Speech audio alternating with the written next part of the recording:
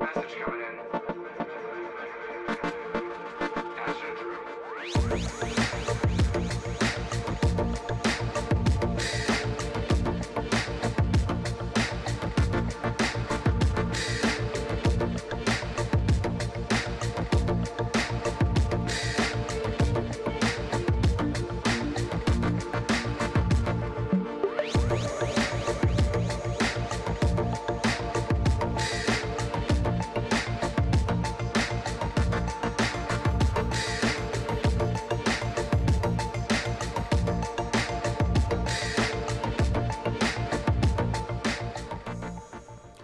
Hello and welcome to another extra special, extra wonderful Cyberpunk 2077 episode of Normandy FM. We're here to talk about stealing things.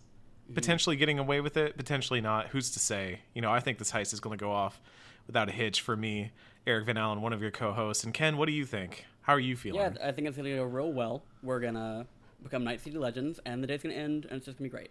And you know, to make sure we get it done right, we've assembled a crew. When you do a heist, you got to have a crew, right? That's the number one rule.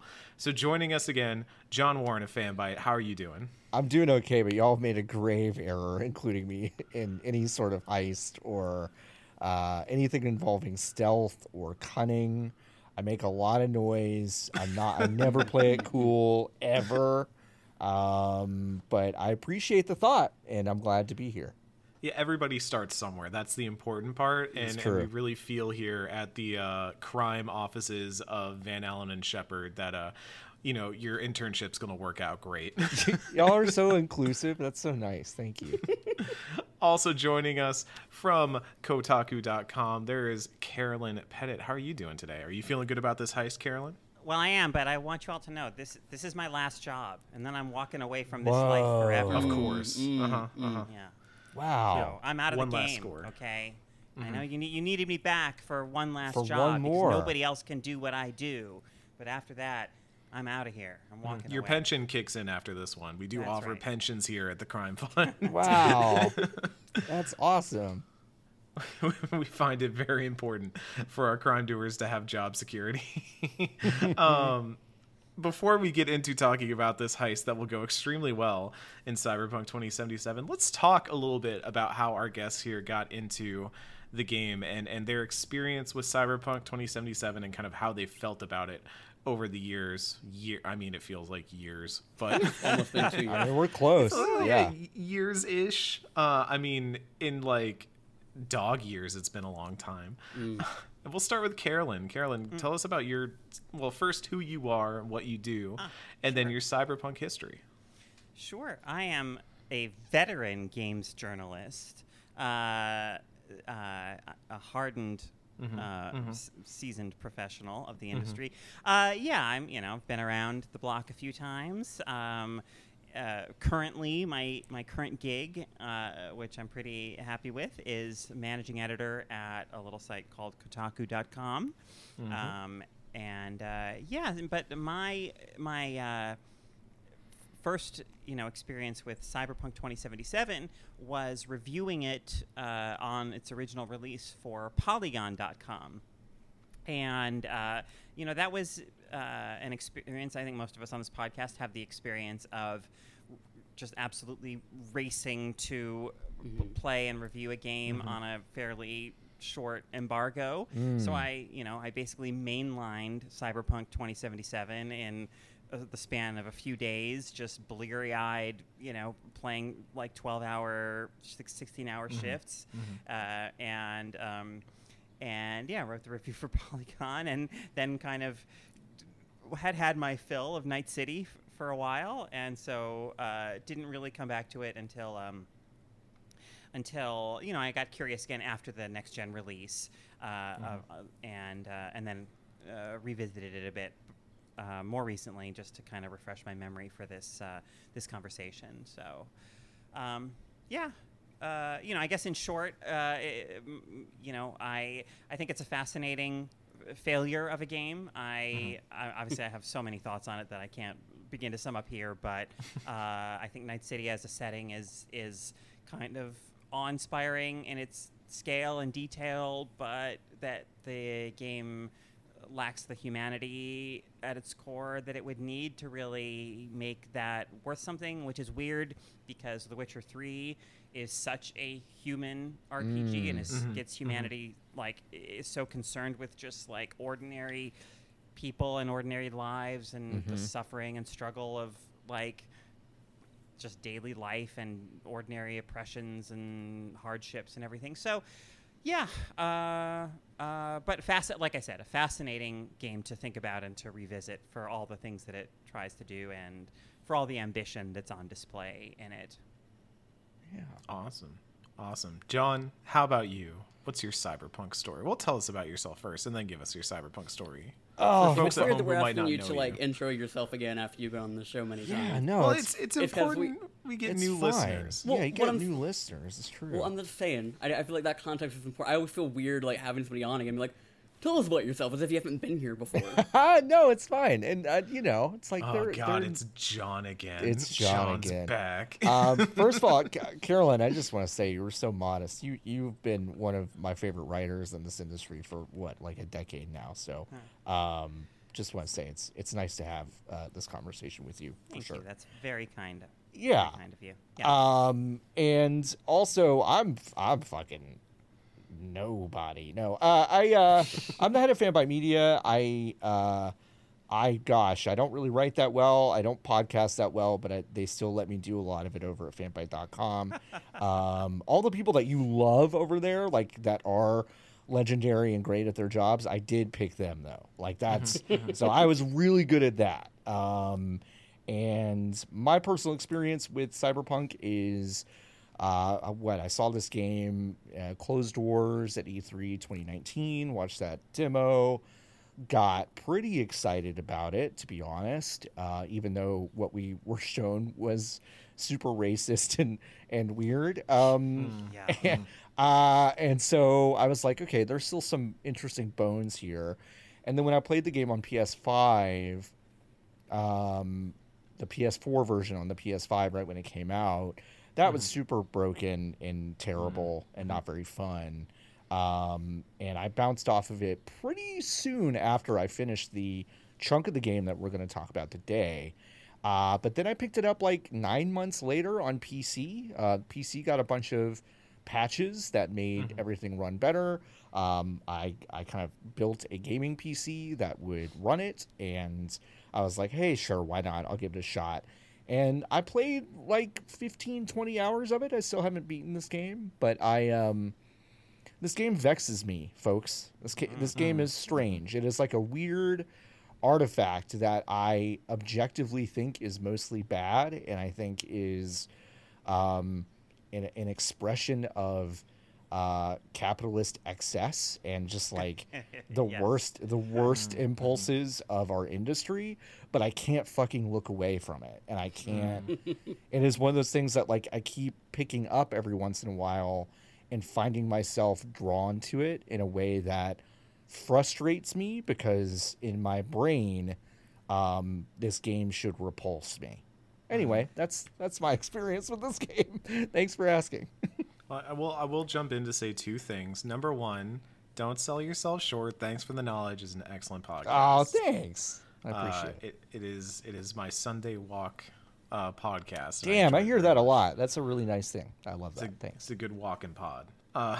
And number two, that is, if before we get into the actual retrospective part of this pod, I just want to say for context, as we are recording this, this is the week after Xbox and Bethesda have just done their big showcase for Key 3, if you would like to call it that, and they showed off Starfield.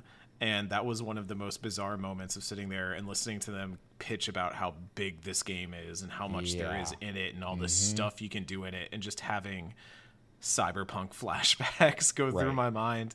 And look, if anybody is going to do big and excessive and not completely banana peel on the landing, Bethesda's probably one of the studios I would let try at least. Yeah. But at the same time, I would have said CD Projekt Red is too. So So I don't know. It's a weird thing to go into, and I think that's why looking back at this game is so fascinating now. Is to see this in context now, especially now that we have, as we were talking about before the pod started, this next gen patch that I feel like a lot of people have been saying like realizes the game, or at least like makes it playable on consoles the way that it was maybe intended to be playable at some point. Yeah. With that in mind, how about we talk about a heist? Let's do it. So as we pick up from where we were last time, in the last episode, we finished up the Maelstrom and the Evelyn Parker side missions, and we're moving into the actual heist now. Jackie has given us the call and said that we're going to meet up with Dexter Deshawn at the Afterlife Club. And as we get there, there's a really sweet moment where Jackie's on the phone with his mother, Mama Wells. The red flags start getting planted that Jackie's definitely going to die, which again, we talked about this, I think, last episode, but it's so bizarre to me that, number one, this game speeds along the relationship you have with Jackie and the introduction to characters like Mama Wells and Misty and stuff like that. Yeah. But also that if you watched the trailers, like the cinematic trailers going into this game, you knew that Jackie was going to die. Like, it was in one of the cinematic trailers that they showed this entire heist mission. The getaway section is one of the cinematic trailers for this game. And so it still feels weird that they play it up for dramatics in the way that they do. Don't know. Maybe that's a sign of what's to come with some of the narrative strangeness in this game. But we head inside. The security guard gives us some guff, gives us some problems, some trouble, but we eventually say that we're here to see Dex, and he lets us in, and we sit at the bar and we start having this great conversation, which actually I want to pause and talk about a bit, because I think this moment in the bar at Afterlife has been one of the most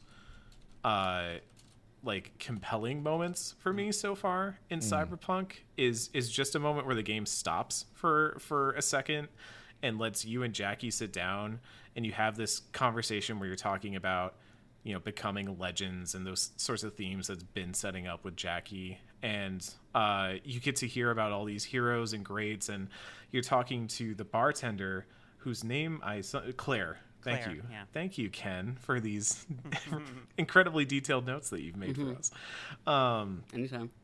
And I think the part that really sealed it for me is she notes that, like, you know, Jackie's like, how do I get my name? How do I become one of these greats? And Claire's like, well, you gotta bite it. You gotta beef it on a mission, preferably as gloriously as you can. And they make allusion to only one character, one person who potentially may be alive that has a drink at this bar. But it sort of set this thing out early that none of these legends get to live to benefit from their status. You know, Night City loves its legends, but it doesn't have any living ones. It only remembers them in the past, and it really struck me about it.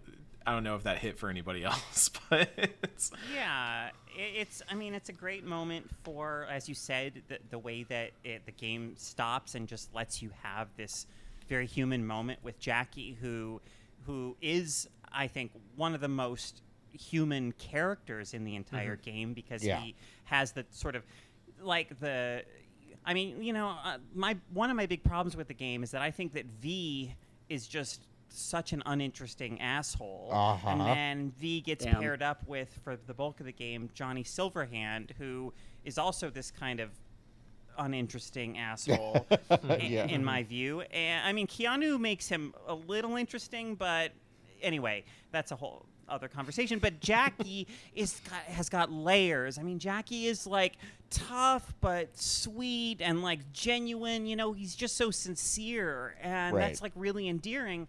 But also, like, what is so great about what's happening at this moment too is you really feel, I think, the build up to the fated night, the fated thing is approaching. It's like you're in the afterlife, and the way the game here makes you feel it as this truly legendary spot that so many Night City legends have passed through is kind of intoxicating. You even glimpse Rogue in the background, right? And that's and so you start to feel when you're there these like deeper connections to Night City's history as well, and like you're kind of becoming part of like the legacy of the city, which the game then through Johnny does attempt to like engage with in really interesting ways as you actually kind of leap back and experience some of that history. But yeah, I mean, also just there's that conversation with Claire.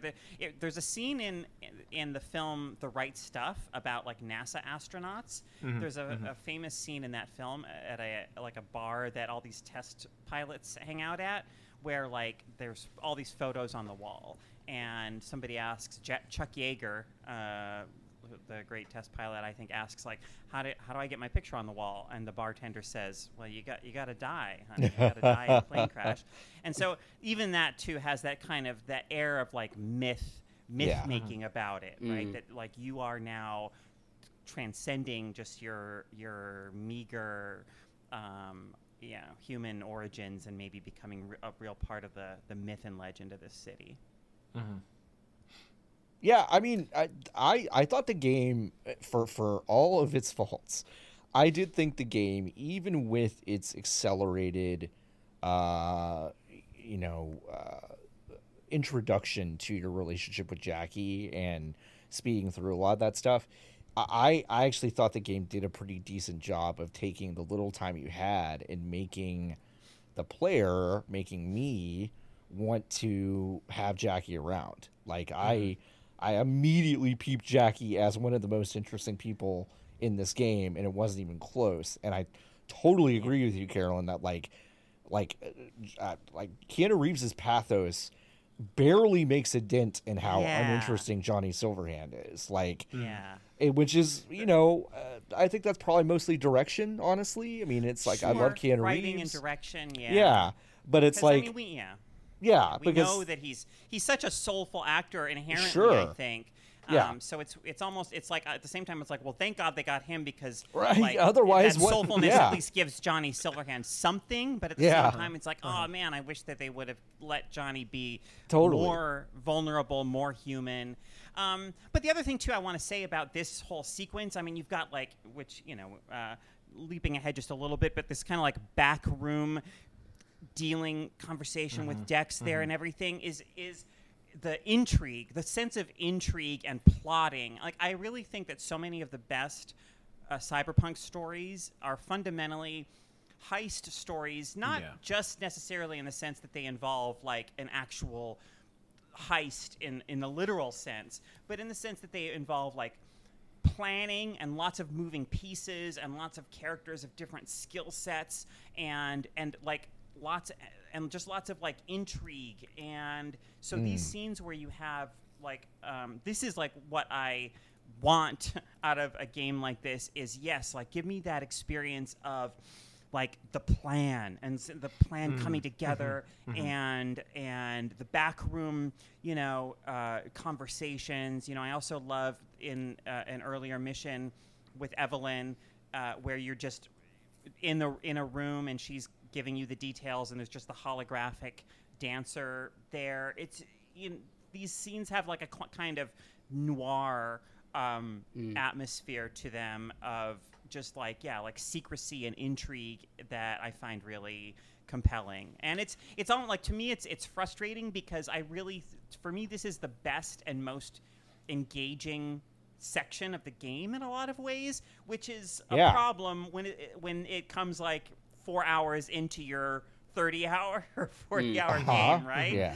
That it like never quite recaptures that level of like things feeling like they're building up to something really exciting or characters interacting in ways that are like intriguing and layered and genuinely human and interesting. I mean, there are moments here and there for sure, but by and large, I think it kind of loses its way later. not to like again, not to totally like get ahead, but it's like there is part of me that believes that somewhere on the cutting room floor in the early stages of this game, of making this game, that this moment, the heist and Jackie's passing and all this stuff, at some point happened way later in the story. Yeah. And all that shit that you saw at the beginning was at some point supposed to be part of the greater story. Like, to me, that's what it feels like, because Right. otherwise, why would you put something that is, and I agree, one of the most compelling, stories and climaxes and, accelerations of a story, why would you put that within the first, fifth of the game and then never really reach that high again, and it's not because they're bad at this, because they're not. They're not. good at it. Yeah. So, something has always struck me as odd about this section of the game, because I think it is compelling and mostly good, actually, but it's so strange that it happens this soon and the game never really quite gets around to this level again, at least in my experience. It really highlights it for me that the living legend thing is built up to, and Yeah. it's played up, but I feel like the ramp from V getting turned to a life of crime, because every origin story is kind of how V becomes embroiled in the shadier sides of the city and is trying to become a merc for hire, a gun for basically a contractor, let's say, Right. And become one of these legends is kind of sped over, and then we jump right to the point where they're like, oh, this is the big job. And part of losing that means that, yes, we do get this montage of all these cool jobs, that it would have been interesting to have that time with Jackie and have that time with V, seeing V really grow, but it also ends up making the curve feel off for me, where I feel like it's really weird the way the story is staggered out, to where it feels like a large portion of it happens in the first third, and then you have the last 2/3 feeling like they take place over the course of like 3 days and Right. and at a very accelerated pace, in a way that almost, when you started talking about how it feels like this heist should have taken place later on, Yeah. I would have loved that ramp up more, and felt like if more of these elements, your different companions and all that, were introduced earlier as you were rising up, and not when you were already at rock bottom, Right. it would have made that rock bottom punch a little bit harder. Yep. But Ken, you were going to say something. If I can jump in here, because I had thoughts on a few points. Specifically, I think when we're talking about this like weird pacing issue, I think in one way it's odd, because it feels like the cast of Cyberpunk 2077 is fundamentally different by the end of the game than it is in the first third, and that is like a weird pacing thing that comes. I think, and we'll talk about this more when we get to the actual scene that happens.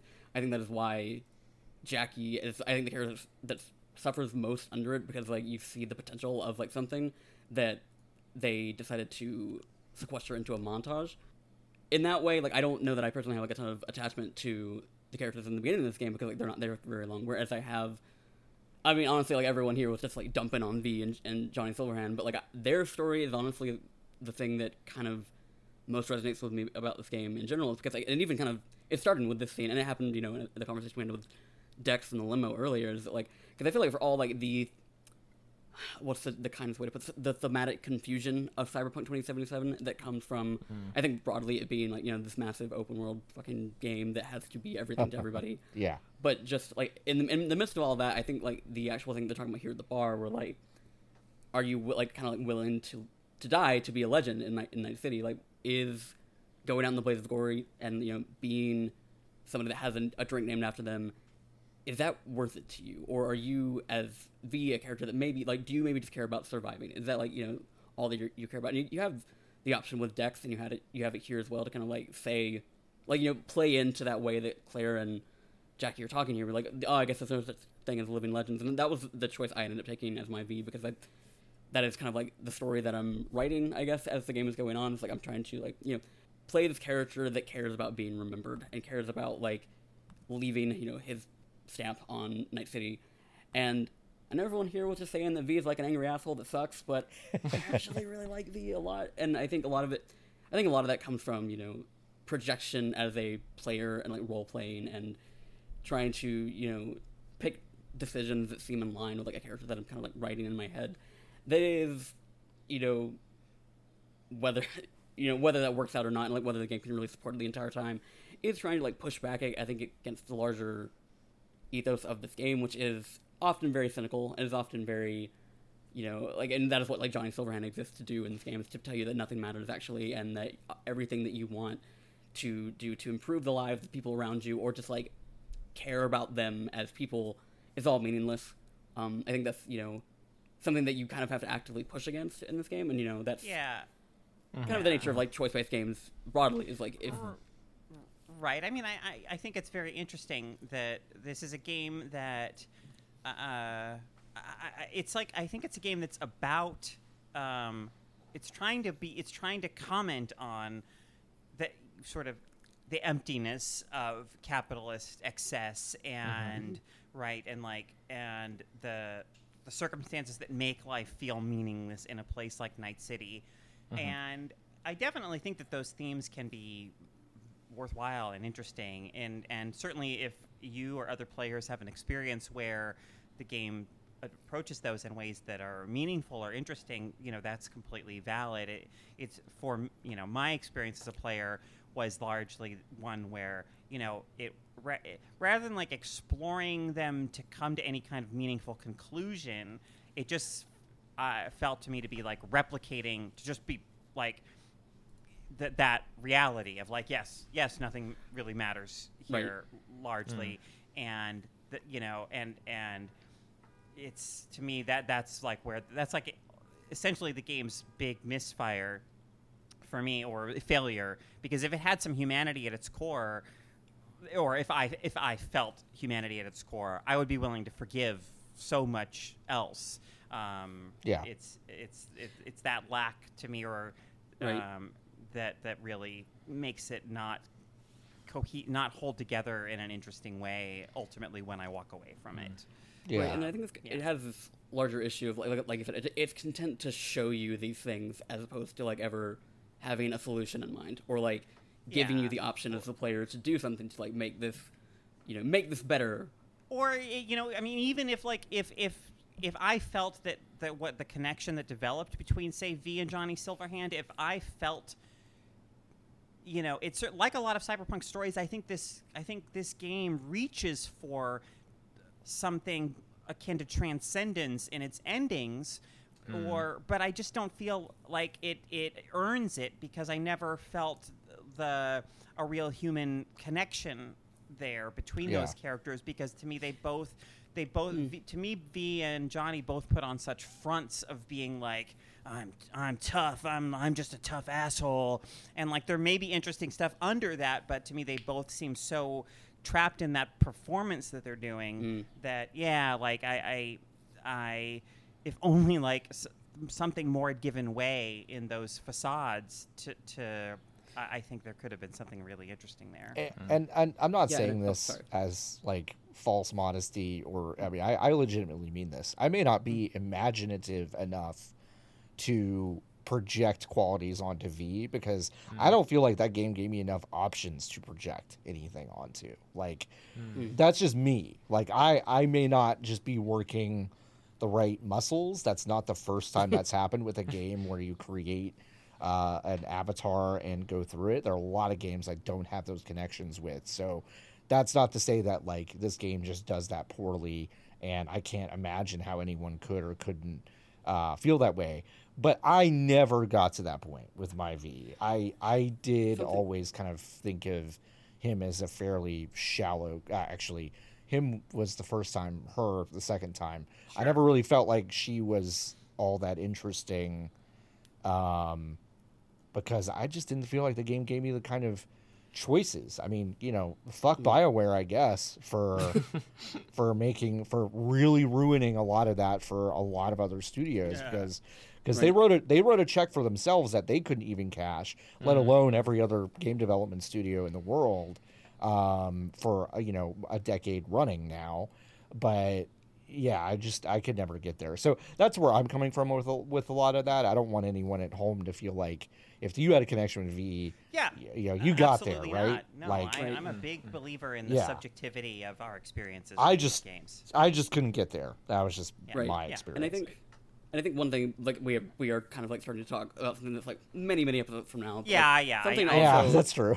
something also that I think was key to my connection with all those characters, and I think this is something we've talked about in the first episode. It's like there's part of me that wonders if like I picked like it was just like a lot of things coalesced for me in terms of the background I took, the romance I was in, the side quests and relationships that I had like established with certain characters. Because I think like it kind of plays into the way that this game is huge and like has various things to say, but like if it all comes together, it's largely dependent on like the perspective of the character that you're playing and how you've like, kind of projected onto them. Because like, I think a lot of the connection that I have to Johnny is often also tied into like say the romance that I was in and the way Sure. that specific relationship plays into the larger story of Cyberpunk 2077 and all these themes that we're talking about here at the bar. And in that way, like certain relationships I think are going to play better into the themes than others, and we will get to them when we get to them.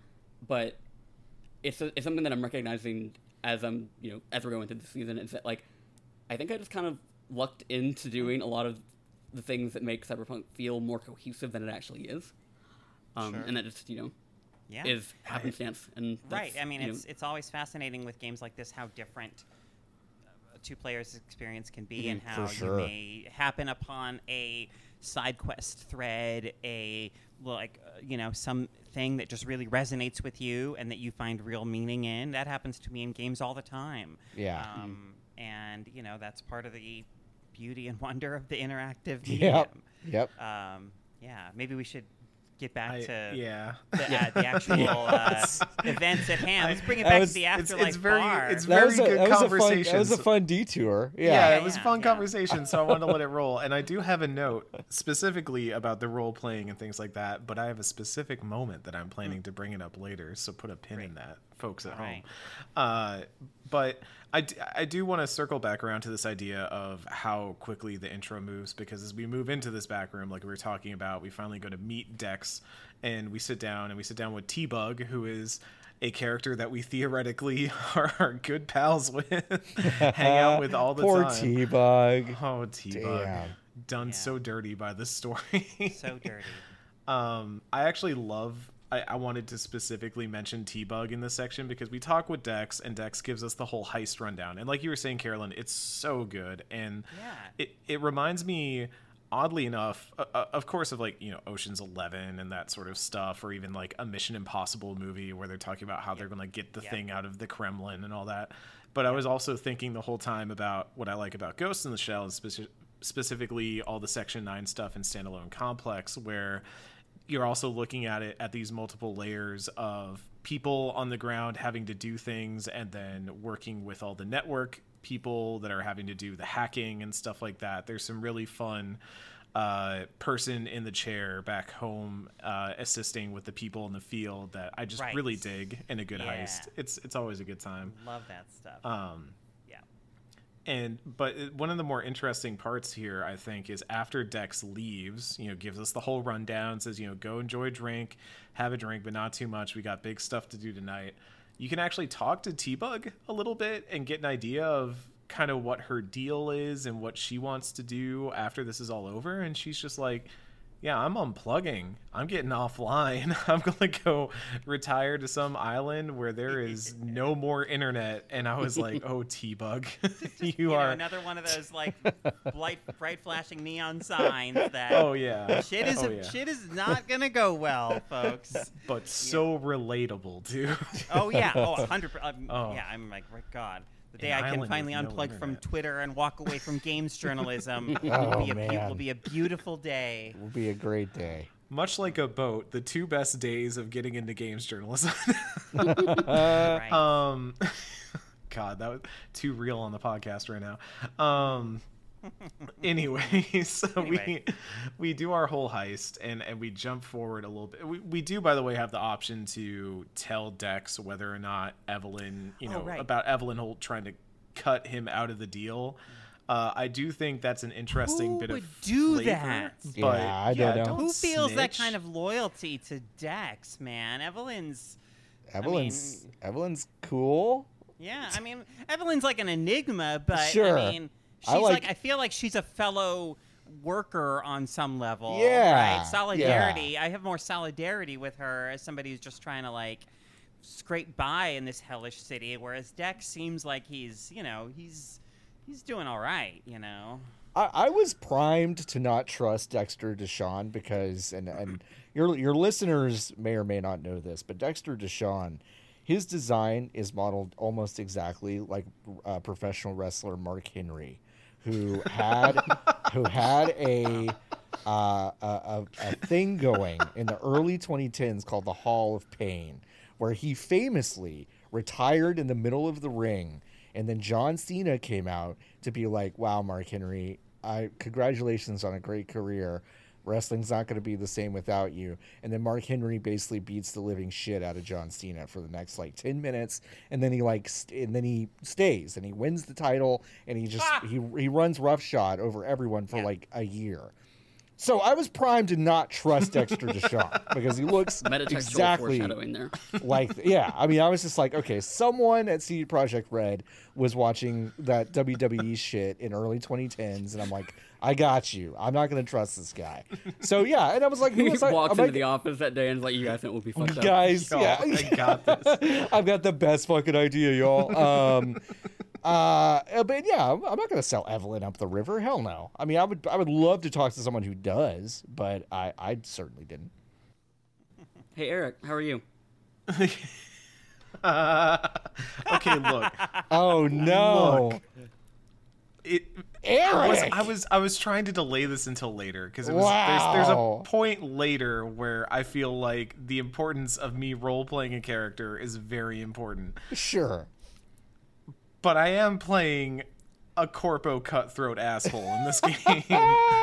And we will talk at length about that in just a few short moments, but my character, when I played this originally, I did not do that. But my corpo character absolutely tried to get some goodwill out of Dex and get that extra cut because that's leverage, baby. That's good right there. So yeah. Unbelievable, Eric. The power of role Listen, playing. that's fair. I like That's how fair. it took 4 years for you to be the Renegade and I be the Paragon in a game. It's Love this. look, to be fair, CD Projekt gave me, if nothing else, a fun playground to be Renegade in. I'm just saying. Yeah, fair enough. Anyway, so we get in our suits, we get all dressed up, we hit the button that magically takes us into the quest. We don't mess around with doing extra world stuff because at this point there's frankly not much of it to do, as we talked about in the previous episode. So we get in our Delamain car and we get introduced to my least favorite character in the video game, Delamain. Wow. Delamain. Yeah. I hate Delamain so much. Why? And let me tell you why. All right, let me give you the short version of why. He starts out as, oh cool, there's this AI taxi cab company in Night City, and there's like some tension because obviously the human taxi drivers don't want to get pushed out by the, the word I can't think of, the automation of their jobs by AI that's going to cut them out of their cash flow. They're going to lose their jobs for that. There's some interesting tension there. Meanwhile, Delamain just wants to be a cool taxi that also might be becoming sentient. Who knows? And, I like the beginning of Delamain's stuff a lot. And then Delamain becomes an excuse for CD Projekt to just do memes and then end it with some story about like, oh wow, AI can become sentient. Isn't that weird? Anyways, Delamain. I mean, listen, it like, what if Uber was run by Max Headroom is absolutely a fucking thing that we're gonna see in the next 5 years out of Silicon Valley. Yeah. But yeah, like what Delamain turns into, that entire fucking side quest is just I like hate it so much. when I pulled up to that area of the map that's basically Santa Monica or wherever the fuck, and they started to do the cake is a lie shit. Yeah. I like Gross. I pushed back my chair from my desk and it was like, wow, we're really doing this, huh? Like, we're really doing this. And I feel like it was about 18 months before cake is a lie jokes like became kind of like went all the way the fuck back around into being like so terrible I'll kind of laugh at them. But no, that was really bad. Memes date your writing. They always So date bad. your writing. And was- And you what- wrote something from like 10 years prior to when your was- thing came out first. Right? That was my biggest complaint with Guacamelee. We shouldn't get into this, but it's like Guacamelee was like, y'all painted such an interesting thing, but you had like a grumpy cat poster in your fucking like Yeah. in the second screen. I was like, yo, you like don't make like a fun can't little do this. reference. Yeah. Yeah, like a fun little aside is one thing, but literally the whole Delamain thing is just Yeah. like, what That's if the the joke. taxi robots were wacky and stuff? And Yeah. oh god, it could have been so much more. But Delamain here is like, cool. Well, I'm gonna drive you to this place, and I do like also the idea that people doing, let's say, shadier work, employ Delamain specifically because it removes the human element from the equation. I think that's also potentially interesting topic material, topic fodder that then just gets pushed to the side after it gets brought up. But you know, we mostly just get told about how sick Delamain cars are, and they have a combat mode. Yeah. Oh, we can't turn the combat mode on. Oh, I guess we'll never get to see it. Anyways, yeah, we get there. We arrive at the actual Arasaka hotel where we are going to pull off this heist. We can bust out the oh god, the hammer is the hammerhead, the robot flathead. Flathead. Yep. We, you know, Jackie brings it in a little briefcase, and we're all looking like weapons dealers, and I love just the general idea that weapons dealers are walking into these hotels to do deals in the hotel rooms. Like, again, just really interesting, fun flavor on top of all of it. And we get stopped a little bit at the weapons check, and then they're like, "Oh no! They're here to meet with somebody important. You can go on ahead. It's all good." And then we go up to the clerk at the front desk, and as we are checking in, and we have this cover that we're here to meet with some Arasaka person about a weapons deal, and that's how we get the flathead in. The clerk at the desk says, "Oh, how about I just call ahead? I'll let them know you're here so you can set the meeting." We're like, "No, we don't want that, because like we're not actually having this meeting. It's a fake thing that's going on. And if they call up, we're going to get blown. We're going to get cheesed straight away." So we can either try to cover it like a normal person, or you can do what I did, which is click the Corpo button. And let me tell you about the joys of the Corpo button in Cyberpunk 2077. V just snaps and is like, "Did I tell you you should do that? Did I tell you that's what you should do? How about you listen? How about you pay attention and don't do things until you're asked to do them? Do I need to talk to somebody? Are we good? You should do better." And like walks away. And Ken was watching me play this. I was playing it and streaming it into Discord so Ken could see some of the Corpo stuff like that. And when I tell you, Ken was shell-shocked at what just happened. Like my retail trauma, like Right. just unearthed. Like I've worked I retail was, too. I was I've worked- deeply I know. bothered, and I don't know how you didn't just reload your save and was like, "Oh, I'll just be fucking nice to somebody. I'll have manners." And just like, "No, we're fine, thank you." Yeah. Rude. Okay, Hateful. but we are being corpos. We are acting the part. Do you think that a corpo is gonna walk in there and say their P's and Q's? Well, no. you got fired from your corpo job, so like, stop pretending that you're still a corpo. Oh no! I look as You're as just being rude Jackie now. as Jackie says, the once a corpo, always a corpo, right? Yeah. There's the whole dialogue that you have once you get up there, and that might have actually been a corpo specific thing too, but you can like remark to Jackie, because you're talking about Saburo Arasaka and how he had like basically gone on this stint to work with a bunch of merc companies and do a bunch of off the ledger stuff just because he was bored. And it's, again, probably one of my favorite parts in Cyberpunk so far is they have this whole conversation about how the rich kids of these executives will just literally get artificial bodies or get super augmented and just go do merc work for like 20 years because they feel like it. And then whenever they're ready to come back and do their get their board seat, it's dusted off and ready for them. And Jackie's like, fucking tourists.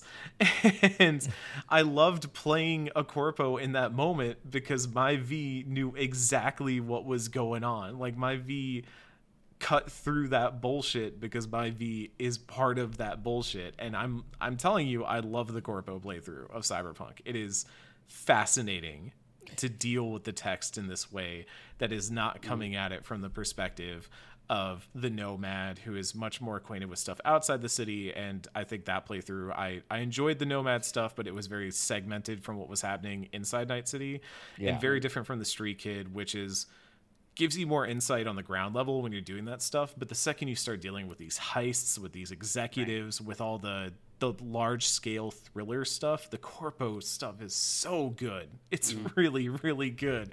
And it just means you have to be an asshole. Yeah, I mean, I love how much they let you be a little shitty brat when you're a corpo. I mean, it's definitely I mean, that stuff's definitely on point. And when I played through parts of this game as corpo, I definitely took it to mean like, I don't know. Sometimes, honestly, this is maybe giving too much of myself away, but it's like, honestly kind of felt like how I felt when I was going through business school. Like, I've got an MBA, and by the end of my MBA, I was like, wow, I've seen how the sausage is made, and it fucking sucks. And like, and the other 20 people in my class were like, no, the sausage rules. And I was like, man, no, this sausage is bad, y'all. And like, and I did appreciate being able to play a corpo kind of through that lens. Yeah. Although you can never really, you can say that, but you're never really out of it, right? So right. There was definitely this kind of interesting internal conflict that I could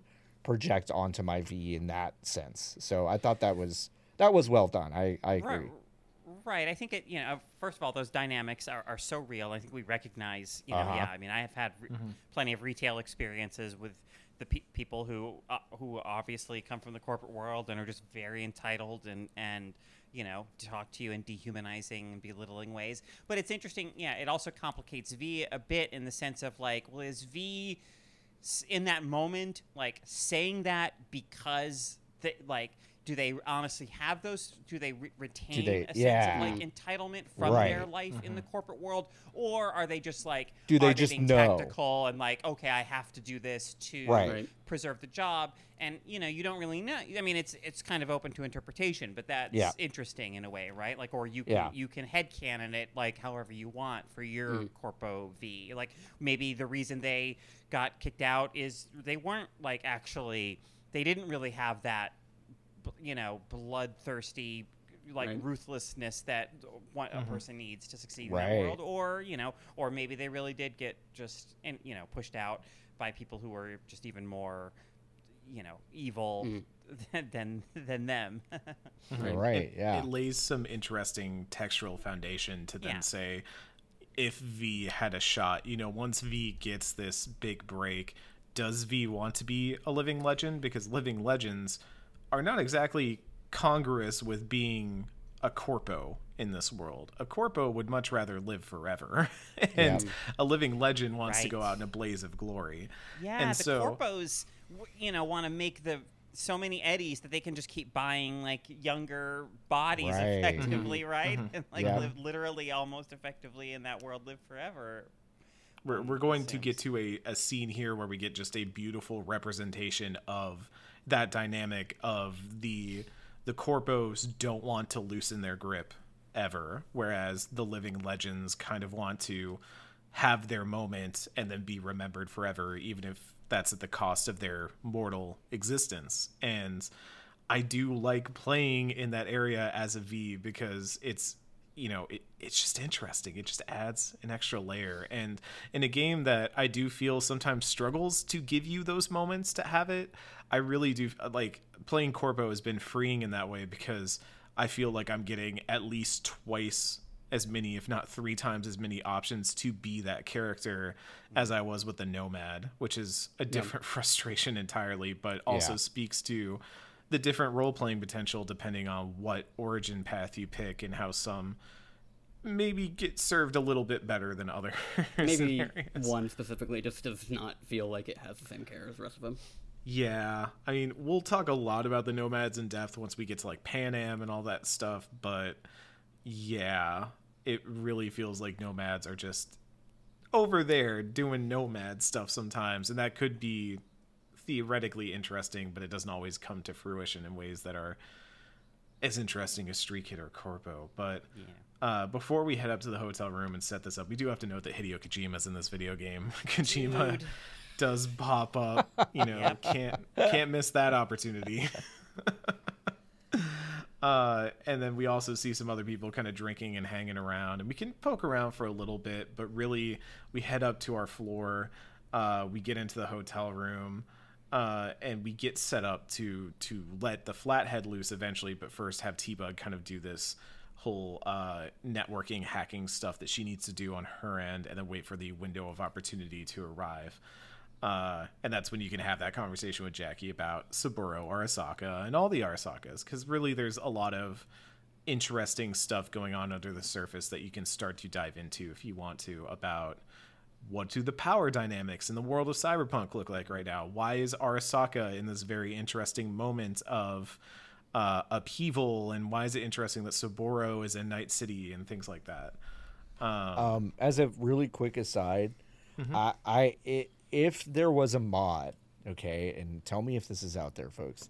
If there was a mod that lets me go into that hotel room and basically just stay there, and the day-night cycle and weather like changes constantly, and I can turn on my own shit on the TV, like just like I can watch news radio now on Oh my God. on that TV and just vibe in that hotel room, I would probably do that. Because I did like vibing in that hotel room. Yeah. Anyway. John, I hate to tell you that the thing you're probably looking for is VR chat. I was and it just probably- gonna say. I probably bet somebody's exists. made. You're if it probably exists, right. It's in VR chat. You're yeah. probably right. You're probably right. Uh-huh. I should dust off my my quest. The metaverse is real, and it's much stranger than And you think it's much- going to be. Yeah, that's true. All right. Anyway, But I it's just also love way I love better than what Facebook's making. I love that that hotel room. I just love. I'm a sucker so for nice. a good hotel suite. Oh, you the know? atmosphere. The atmosphere is terrific. It's great. Yeah. a good hotel room is nothing to Oh, love it. to Love shake it. your head at. It's so good. Again, game journalist talk.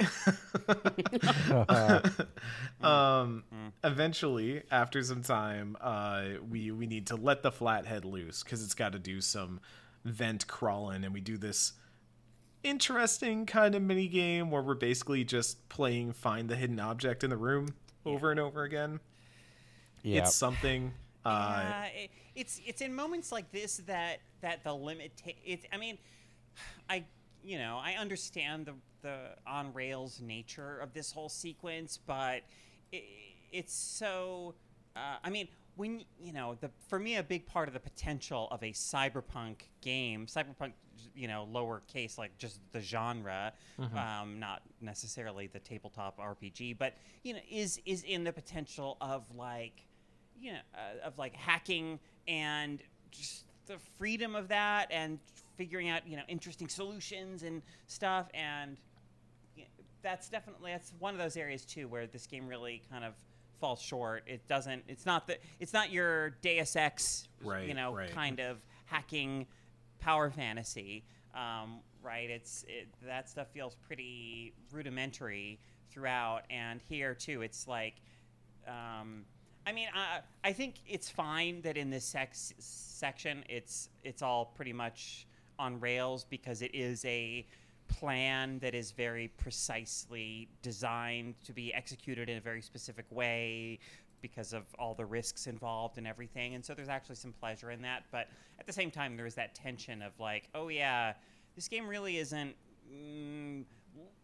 letting me live the cyberpunk Right. fantasy Right. as I think of it. Yeah, I'd almost. This might be too complex, but I'd love for it to be kind of like a Deus Ex situation where you do maybe go in there with a rough idea of a plan, but you have to kind of suss out what the finer details are once you're there. Maybe things change. I mean, things do change in this heist that you have to kind of adapt to, but it still feels very on rails and almost the way that like a Call of Duty mission does, where it's really just kind of giving you waypoints that tell you where to move and where to look for and what to do. There's not really that openness that makes it feel like you are not just solving a puzzle, but adapting to things that are happening in real time. It more kind of feels like you're just following a path that the Oh, yeah. designers have laid out for you. Oh yeah, this was the moment where I was like, oh, this is not an immersive sim in any way. Like where I was like, I was kind of waiting for the game to fully reveal that to me, because I was like, I'm getting the sense that most of the stuff I want to do doesn't really matter. And this was the entire sequence that I was like, so this is just kind of what the game is. It's not really doing the stuff that I, for whatever reason, whether it was marketing or just my own expectations, projected onto this game. For better or worse, the game kind of showed me what it really was during these sequences. Yeah, and my moment didn't come until later. I can actually pinpoint the exact mission in this game where, in my first playthrough, I stopped trying to stealth because I just felt like it wasn't encouraged, and it was the mall. I think it's the mission name is like Map 10 Pelen. It's when you're working with the Voodoo Boys and you have to like sneak into the mall. Halfway into that, I was just like, this isn't giving me anything for playing stealth. And I just pulled my guns out and started playing it like Call of Duty. And, you know, that wasn't as interesting in the immersive sim way, but I did start having at least a little bit more fun with the game because I was like, okay, now I get to engage with more of the game, I guess. Yeah. That's I get to interesting. use the guns. It's interesting that you say that. I mean, granted, we haven't gotten to that quest yet in this playthrough because I've been feeling very rewarded by stealth, except for something that happens in the heist mission that we'll get to.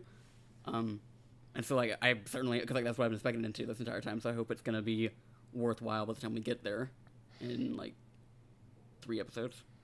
I think my Corpo V is just like, nah, I'll just shoot people and hack them. I do like hacking in this. I like combat hacking in this game. I don't like mini game hacking in this game. Yeah. But I think Yeah. the combat hacking in this game is, It's pretty cool. it's not It has its complex, but moments. it's goofy.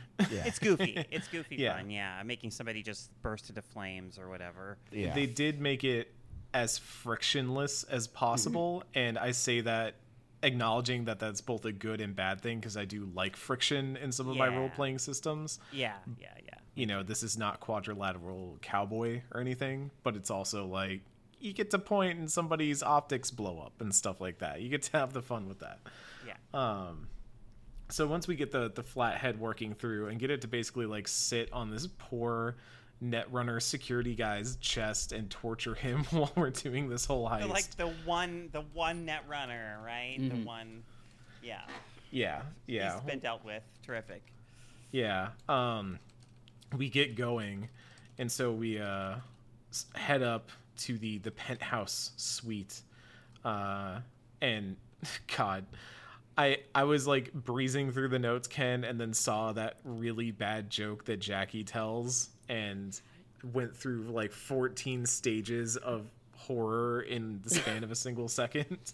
Like, it's a weird. I mean, for listeners, the joke is why the Rocker Boys output kick him out because he wasn't shipping in, and It's The funny- so okay. layered and everything, like so much cyberpunk stuff that we don't even Right. know yet. Like that's the thing is that it was so like self-referential in a way that was, like I guess turned around to being funny to me just because like it almost felt like lack of that feels like the version of cyberpunk that is like in the marketing that feels like, oh, everyone's gonna be super into this game and understand the jokes that we're making, understand the references that, like, you know, both internal and external about like what they're talking about, because like, you know, the game's full of references to things that are outside, but this is a very insular reference to something that a majority of players aren't gonna know, and I was just like, that's why would that be funny to anybody other than like the characters that are in the room when it's being spoken? And that's just like, I mean, that's not like, it's a weird thing to be like, does writing need to be for the people that are experiencing the thing, or can it just be a thing that is expressing who these characters are to each other? But just like the very specific reference of chipping in, also that's going to come into something in a little bit later, and another way that I think chipping in as a thing is not used well in this game. I don't know. It was just it stuck out to me, and yeah. And we head up, and also I want to say that using output as like a reference to like lover is just bizarre in this world. Yeah. They were just throwing darts at the board there. I mean, I wonder if I suspect that's like an old, like Mike Pondsmith, tabletop thing, yeah. Cyberpunk tabletop thing, right? Just part of the whole lexicon of cyberpunk. Right. But yeah, it's. I mean, yeah. Yeah. Yeah, I mean, also, it is why is it an conversation. output and not in? Right. I don't know. Well, I mean, Eric, we could sit down and have this Input, chat now. Output. Feels like someone else should have had this conversation with you, but that's fine. Well, now I'm trying to remember if they ever used input at all in the game, or if it was always out. Did they use input as They well? use both. Yeah. Okay, I only ever heard output. I think I remember though that the specifics of which is which seemed odd. Seemed Now that I'm thinking on vague. it. Yeah. Okay, I'm going to go. What is an input in Cyberpunk? Oh, you're gonna get so much you're SEO on a guide fucking optimized list now. content. Yeah. Here we go.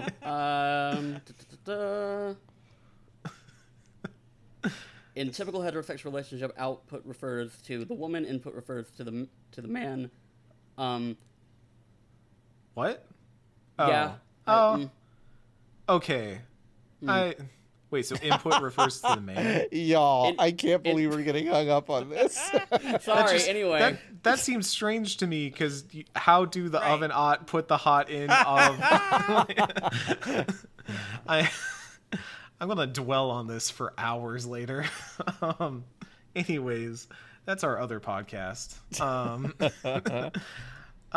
We finally head into the actual apartment, which is kind of cool. It's this moment of like we've brain danced in this area and we've seen the whole layout, and there's like a nice little reward for if you found his pistol, Saburo, his pistol. It's over there by the bed, so you can go snatch it. And I like clarify, stuff like that.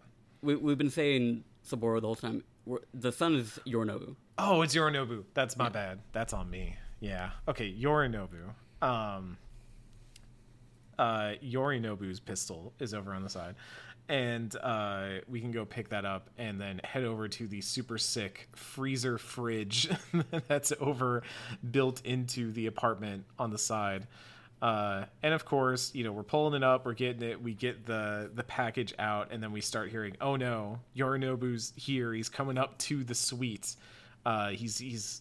He's home early. The parents are home early. Get out of there, Aaron Carter. And we basically have a moment where we see this. I do like the helicopter coming in. I think that's fun because that kind of sets up that, something really is like going down. And we go and hide inside a wall panel where Jackie and our character V have to basically sit there trying not to say anything, but also talking a lot in whispered tones as they do so, as Yorinobu and Adam Smasher come up on the elevator. Everybody remembers our favorite character, Adam Smasher, with his hit line. What was it? Fuck meat? You look like he's fucking disgusting. Yeah. Yeah. Which, look, make bad characters, make bad villains, like just dudes that are completely detestable. Shout outs to Seymour Guado from our Final Fantasy X season. But that's really all that Adam Smasher gets to do in this game. So whatever. He's this dude walking reprehensible around. things and hit people. Yeah. And has a missile pod on his shoulder, which I always look at and I'm like, that's like OSHA violation right there. But he comes in, and then coming down from the helicopter that we saw pass by is Saburo, the father, Saburo, and Goro, a character who we don't know a ton about yet, but maybe we'll get to know. Goro starts to scan the room, and we start freaking out, obviously, because, oh no, we might get found. But then Saburo cuts him off, says, "It's my son. Like, what do you think is wrong here?" And he tells him to get out. "I gotta talk to my son real quick."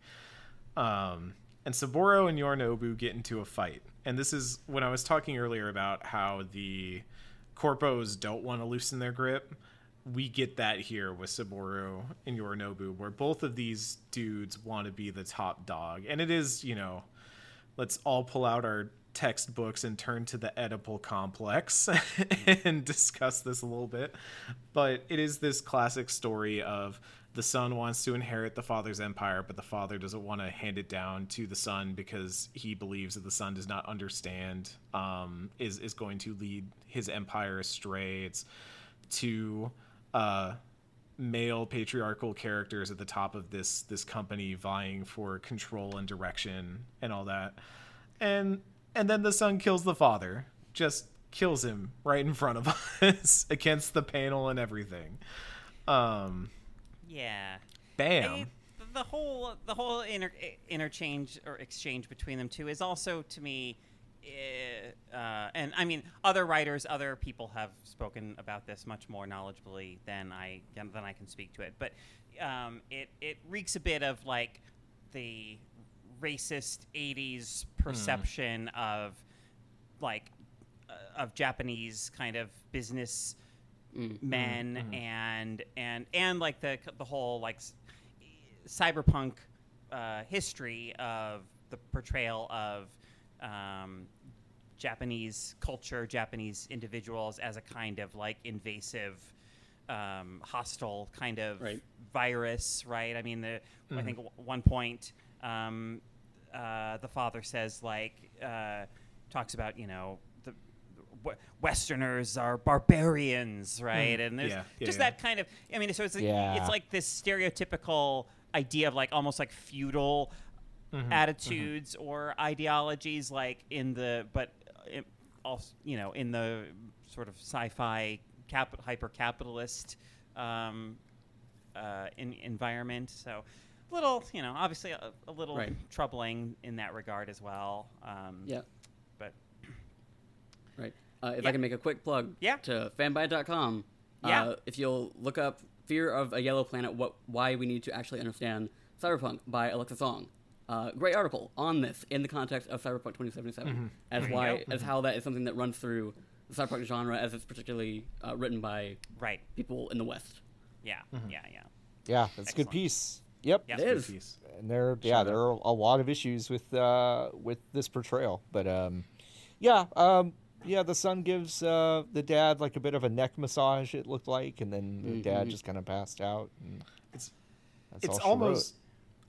I just remarked to Ken during the scene that I was like, man, like, it was kind of weird how quickly Saburo died. I mean, it was real scene. fast. Yeah. It was like he like tickled his neck and then Saburo fell over, and I was like, that was like a Hitman Agent 47 takedown right there. Like, just gave him the Vulcan neck pinch and he went down.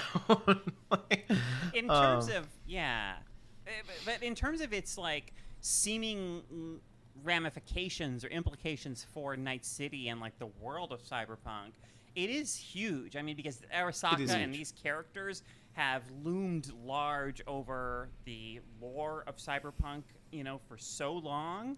And so, I mean, in theory, like the idea of you get to be there not only to witness this, like the end of Saburo's like reign, but then also to kind of ride out the aftermath of that.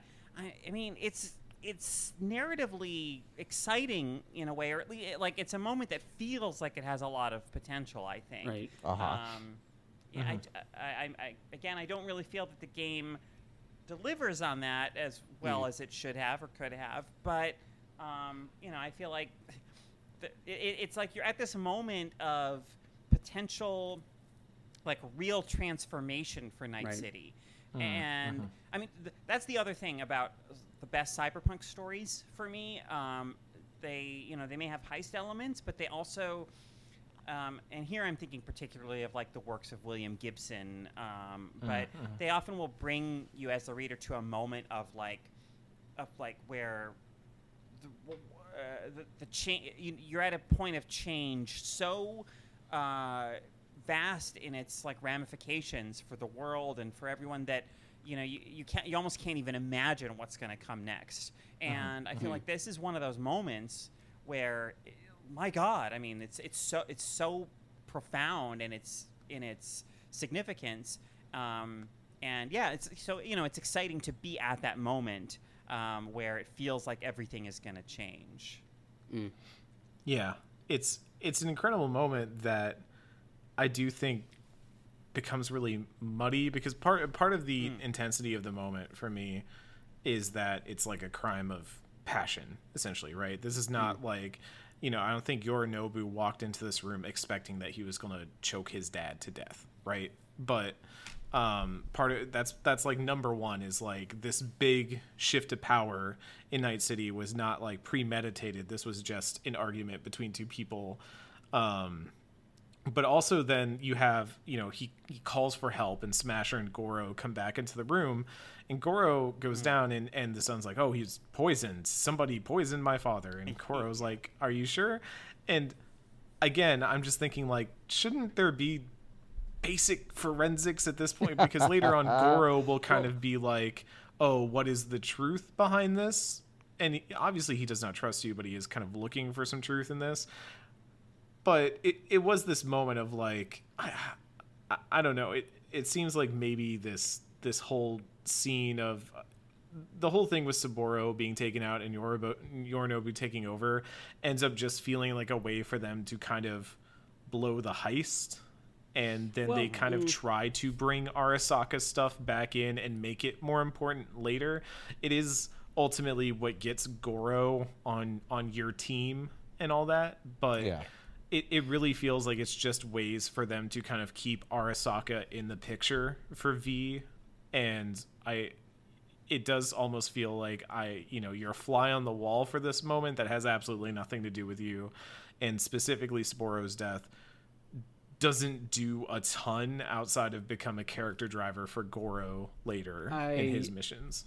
I don't know that I agree with that on a few levels, because like one, like we haven't gotten to what's in the box that Jackie's got, and that is going to be like a more direct tie than anything that's like this has ramifications for Arasaka as like a company. I'm just saying it keeps Arasaka the company in the picture, because the device came from Arasaka. Arasaka is chasing you. That gives you like that connection there. Well, and even beyond that, like, the specifics of like our connection to what's in the box, and like we're just alluding to the thing in the box without actually just talking about what it is. But like the thing that signifies for this company, and like also that Carolyn was talking about, like how this in the in a different story could have been like a moment of significant change. That thing represents how it's not, or it might not be, and that death is not necessarily the signifying change that it would be in other stories. And it gets into larger conversations that we've been having about like how corpos don't want to let go of their power, even if they have to go to unnatural means to do so. And in that way, like, it all ties in a larger way than I think is just simply like the thing in V's head ties them to Arasaka. I think it is a larger signifier of like this company's and these two individuals' place in the world and what they're willing to do to keep that place in this world. And in that way, like, I don't feel like us being here is insignificant in as much as like it is. I think it ties more into the larger theme that the game is talking about, more than it is specifically why does V have to stay involved in this. I'm probably getting ahead of ourselves here, because the Arasaka stuff is going to move into the background, definitely for like the next few episodes that we have. Yeah. We'll circle back around once we meet Goro again, but even then, at both our recording cadence and the pace at which the game kind of takes it, Arasaka will kind of fade into the background as we focus on other lines of inquiry and solving the thing that is soon to be in our heads. So, yes. Anyways, obviously things go bad. Thankfully, all related parties immediately leave the scene of the crime. Again, kind of strange, but we roll with it because it gives us our opportunity to get out of the wall panel. And then T-Bug, who is about to get us an evac route, gets gets made, and we basically hear her get fried from the other end, and then the door opens afterwards, which I'm still ruminating on. It was I her was like- her final act, right? Through the agony, she punched the thing that opened the door that got us a chance to get out of there. I hear a GDQ runner in the background being like, "And see, actually, the door here has a trigger on it that's Right. related to T-Bug's health stat. So what we do is we call this the T-Bug skip. Right. We get made because that's faster. Yeah. It is, like, before we move on to what you're doing, just like pour one out for T-Bug. Just like Yeah, did not yeah. get Oh, yeah. the respect Did she not needed. get any sort of real time. Yeah. We don't. If I can momentarily beef with CD Projekt Red, and correct me if I'm wrong, but I feel like I'm not wrong in this. T-Bug was the closest we got to a super sick net runner in this game. Yes. Because we barely spend any Like- time with the Voodoo Boys, and when we Right. do, it's largely with the muscle of the Voodoo Boys Right. and not the net That's- runners themselves. And th- that's what I mean. Like, that. Where's like the cool net running aspect of this game? Like, how did they not? How did they not think like, boy, we really need to like, even narratively, throughout what follows, really beef up that aspect of it, man. Ugh.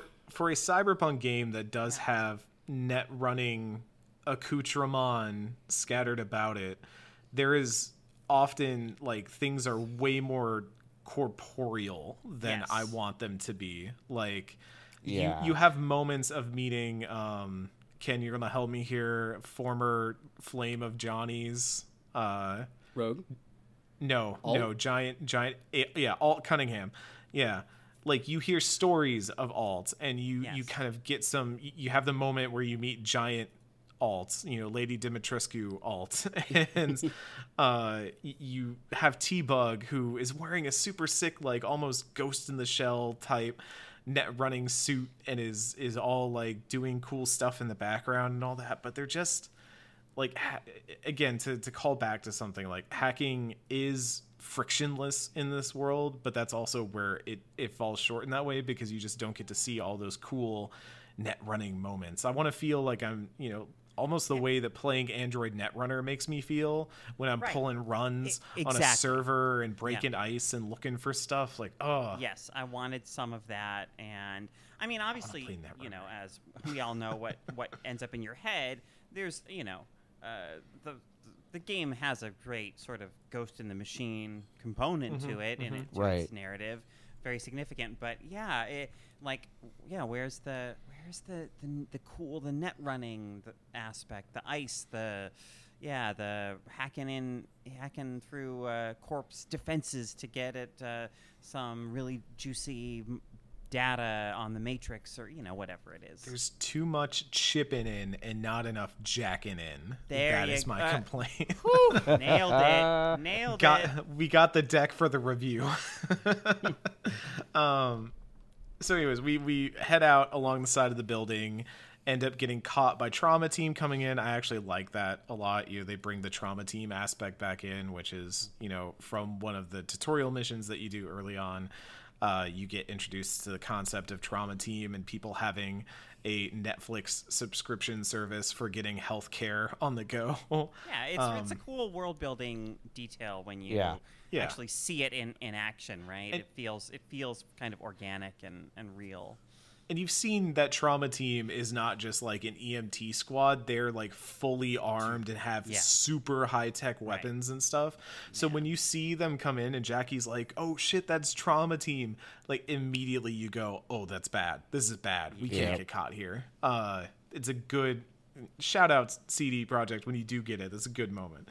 But then you do your whole jump onto the perfectly 45-degree glass window slide down and land in this little alley, like almost a nook within the walls and the gaps where all the cables are running, and you're in a bad state. Yeah, Jackie's hit, Jackie's bleeding, and also the thing that you have stolen, the case, is leaking coolant, I guess. I don't know. The state of it is rapidly decaying, and so we get on a call. We in the most incriminating moment of the entire game, we just use a cell phone to call Evelyn Parker, which I'm sure she's thrilled about. And we find out we gotta shove this data shard into one of our slots, and so Jackie volunteers, and Jackie shoves this mysterious relic data shard into Jackie's neck, and his eyes glow, and it's a cool little foreshadowing moment. Maybe there's something going on there. And we do a whole evac from the place, and we can either stealth our way out of here if we want to try and not make noise, or we can blast our way out of here if that's our preference. Ken, did you stealth this area?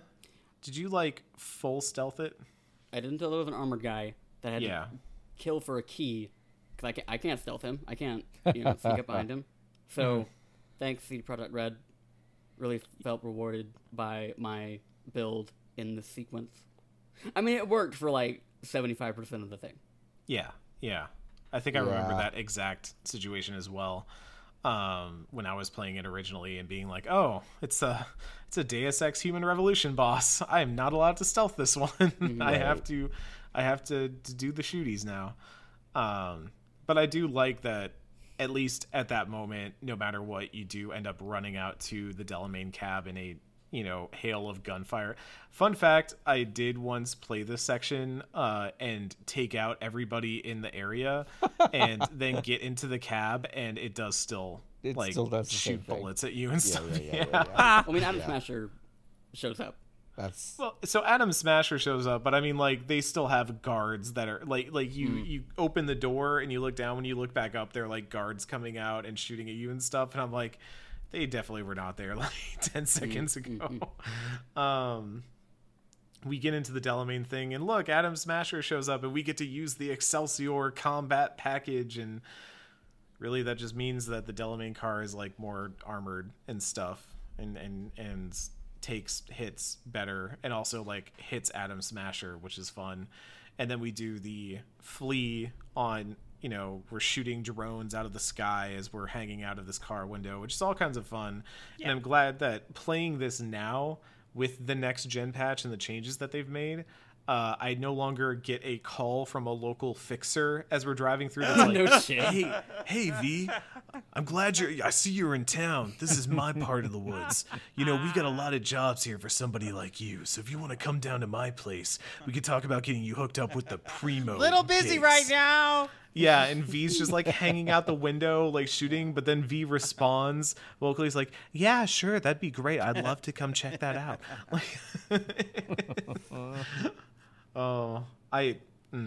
The phone is one of the worst parts of Cyberpunk for me. Oh. Right there with Delamain.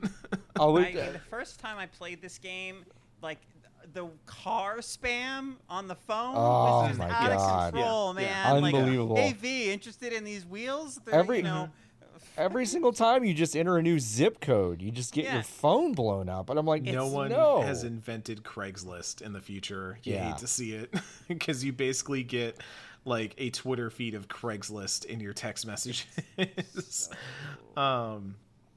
Anyways, once we have finally taken out the drones and are on our way out, Jackie is trying to hold on, but not holding on very well. We can try to cheer him up, or we can try to get mad at him, which is a weird thing. I don't think you should do that. That seems wrong. I mean, you were mean to the receptionist, so I would not expect. Yeah, but I from don't you. know the receptionist. The receptionist isn't bleeding out in a car next to me. Like, I do have some decorum, Kenneth. Some being the key word there. And finally, Jackie, as he's kind of bleeding out, pulls the data shard out and hands it to us. Make sure that we get this job done, get it all taken care of, and yeah. I mean, I told him he's gonna see Misty, like you're gonna be good, and he's obviously like, I know I'm not, and all that, and then Jackie dies, and I will say it is played like in the moment. It is an emotional scene. Yeah. Like I it's got teary-eyed. played up well. Yeah. Absolutely. I do still feel the way I feel that a lot of his introduction and the aspects of his character are just introduced too hurriedly. Really, like, that is the thing, is I like Jackie so much in this moment that I'm just going, like, I wanted more time with him. I wanted more Jackie moments, because not Even only three would that missions. make this hit harder, but yeah. Like, it would make this hit harder, but also, like, I don't know, he's just a good character to be around. So I guess that is compelling storytelling in that moment, is that they have made this character death impactful in that way. But we ride into the No-Tell Motel. We have a decision to make about where we send Jackie's body. You sent him to Vix? Why would I send it to his mother to, like, just open up and say, here's your dead son? So she can lay Well, him to rest. yeah. Like, I mean, my that's- my feeling was I would want somebody to be able to break the news to my mother instead of her finding me in that state. Yeah, With a fucking but there was- obnoxious AI cab, whatever, being like, not show, imagine Delamain trying to show the proper emotion in Right. that situation. We would Yeah. like to inform you your son is Your dead. son is dead. 18% is the preferred tip. I mean, for me, it was very cultural. Like, I know how close that family was, and I'm like, well, they Yeah, need yeah. they need his body. Like they need his body. They care about that, and so yeah, I sent him to his mom. I mean, that's tough, but like, yeah, I don't know. I also, like, Vic knows, but like, Yeah, Vic is like, not works too with acquainted. Misty, right? I mean, are Yeah. they working Yeah. this? So I figured Vic would. I Do think the right thing. I figured Vic would like be the human person who would then, inform people. I think is how I Right. interpreted that moment. I like Vic, but Vic's it not also- gonna like chop up Jackie's body and use it Yeah. for like repurposing as part of his Ripper Doc gig. That's true. Yeah. But you send it somewhere, because Yeah. that's the important part. Yeah. And we get out, one last little moment, little tap on the shoulder, see in the major leagues. Oh man, that does hit. That does Yes. hit. It's rough, man. I mean, it's like so much happens in such a short span of time. I mean, it's like just a few hours ago we were having drinks at the Afterlife and talking about our futures and hitting the big time. I mean, it's very like formulaic. I mean, anyone with any sense of how these kinds of narratives put together knows that when Jackie is having that drink and at the Afterlife, what his fate is. But it works. I mean, it definitely it works as a something that a human moment of connection that it's very poignant. It's very poignant, I think, in the context of what happens. I'd say it's even important that you have that feeling of dread, because then you kind of have this, you're contrasted by Jackie's optimism that like maybe we're going to be different. Maybe it's not going to go bad for us like it goes bad for everybody else. That's kind of Jackie's character, right? Is that relentless optimism. And so having that sense of dread conflicting with that feeling of like, maybe if I play this mission right, maybe if I do things right, I'm going to get Jackie out of here alive. That can have like an in the moment good feeling of friction, like we were talking about earlier, like a good feeling of you have some skin in the game, you have some emotional stakes that you really care about. Yeah. And we go into the motel room. Dex is pissed off, of course. He's ranting and raving, and the whole job's blown. And this is one, I hate it when any piece of fiction does this, where a character like keeps making an assumption that another character could easily refute, but just does not. Right. And it happens a few times where people are like, "Oh, you killed Saboru," and then finally V's like, "I didn't do that. That wasn't me." Yeah. And I'm like, "Finally!" Like, Very it's been- clearly, that wasn't me. Thank you. Like, lead with that, V. Say Right, first right, up, right. I did not kill Saboru Arasaka. Like, my I didn't kill Saboru Arasaka T-shirt is bringing up a lot of questions. Yeah. Not to use memes, but I do like the moment where you head in. Again, this is how one of the endings of the trailer of that cinematic trailer forever ago, where V goes into the bathroom and you can wash your face and get the blood off your hands, and then you have the option of looking at the mirror and punching it if you want to. And it feels like such a small thing, it's not like a so and so will remember this later or whatever, but it's Yeah, I it's do think Cyberpunk excels. Yeah, Cyberpunk personal excels, I think, expression, when it has right? that. Yeah. Right. It's a moment for the player and nobody Right. else. And I like that a lot. I like these moments where it's not, a huge decision, but you are establishing who V is, what they feel about things. And and that scene has no dialogue, so like you can project whatever you want onto your character. So like why like what exactly they're feeling in that moment. Yeah. Because like my feeling is like I couldn't even look myself in the mirror. I was like so mad at myself for having this go wrong. Like there was some like Jackie was incredibly naive, but I think there was some naivete on my part as well. That like we were saying, like maybe it'll work for us, and then just like having to look at myself in the mirror with Jackie's blood on my face, just like nope, had to do it. We'll move a little quickly here because we have already talked a significant amount about this. Like I should have mission. known that we would go over. Like It's, It's a beefy beefy part of the game. Yeah. Anyways, we walk out of the bathroom and get shot in the head and get a title card. So clearly, someone at CD Projekt Red has played Fallout New Vegas, and I see you, and I tip my hat to you. Good job. But after we get our Fallout New Vegas title card, we kind of come to in a strange place. We're in like a backstage area, and our hands look kind of funny. One of them's mechanical, and we got a gun. The UI's different. I'm sorry, Eric. I have to stop you for a second. Now I'm just imagining Johnny Silverhand being played by Matthew Perry, and I can't get that idea out of my head. Matthew Perry with the same voice that he does for his character in Fallout New Vegas, like that old crooner. Like, I'm not. The line he says at the beginning that's like, "I'm not a fink, you dig." Like he's so. Could I be any more cyberpunk? All right, sorry. Go ahead. oh god. Yeah, no. Oh, Ken, I'm gonna make you play Fallout New Vegas one day. God, I'm going so to. good. I'm going to make that happen. On our way in, we punch a dude up against the mirror and get a good look at ourselves as we are Keanu Reeves, Yep. who is also Johnny Silverhand, but let's just be honest, we're Keanu Reeves. Keanu Reeves, yeah. A thing that I'm going to have to struggle with for the rest of this game is remembering that it's Johnny Silverhand and not just Keanu Reeves over and over again. But a groupie is telling us we're not looking good. We're kind of out of it a little bit.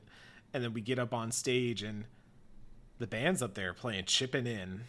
And we join in and we start playing. It's like that Did you- joke that Whoa. Jackie told Hold on. earlier. I thought you wanted to jump in, Ken, once we actually talk to Carrie afterwards. But do you want to talk about sure, Carrie now? Well, okay, I have two things to jump in here.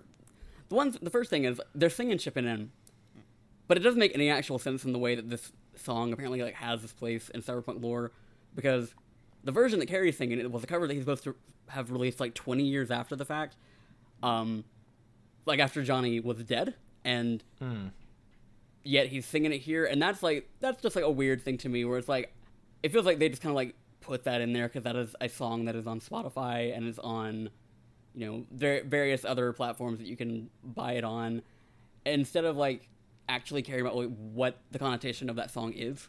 And Well, I don't know. I mean, it's just because there's like just because the recorded version they have is the Chippin' In doesn't mean that like at the time Carrie might not have been performing Chippin' In. well, that's the thing is like in cyberpunk lore, his version like it was released 20 years later, but like it's also like a fundamentally different song. So like that's another weird thing about the thing that like CD Projekt Red orchestrated to be performed by Refused. I think who plays all the songs that are by Johnny Silverhand. Like those songs are just like completely different. Don't even have the same lyrics. Nothing. It's very weird. And so in that way, like it was just like, why is he performing that song here? Like there's a point much later in this game where Harry Eurodyne is on stage performing, and could have been singing this song, and it would just kind of like fix the entire problem. And then they just put it here for some reason. after we plugged the song that we actually should have probably plugged earlier if we're thinking about that too. If you wanted to make that chipping in joke when you wanted to, probably should have had the song playing earlier. We, you know, there's characters that are like, oh, Johnny, you're high and stuff like that. You can like get really aggressive with some like groupies being like, you're wasting your life. I love Keanu Reeves being like, you're wasting your life out here. Like just getting like mad at everybody. You know, Johnny's having a bad night. Yeah. And we finally have Carrie run up to us and stop us, and Carrie's like, hey, like you can change your mind, you don't have to go. And clearly Johnny is onto something, he's gonna go do something, and Johnny's like, no, I gotta do this. And you have some options here, but you can tell him like, you gotta do your own thing, you gotta find your own sound, which is a very rocker wisdom from Johnny Silverhand. Yeah. It reminded me of that Mark Wahlberg movie Rockstar for some reason, which I haven't thought about in a long time, and I'm now thinking about again. God, yeah, remember that movie where Mark Wahlberg was a rocker? Yeah, I remember how Stephen Jenkins, lead singer of Third Eye Blind, plays a fairly large role in that movie, because I do. Anyway, that's a bad movie. Oh, but it's so bad. It's fascinatingly bad. Yep. Much like Cyberpunk 2077. Right. But you know, Carrie's like, I'm gonna miss you something awful. Like a sad puppy dog.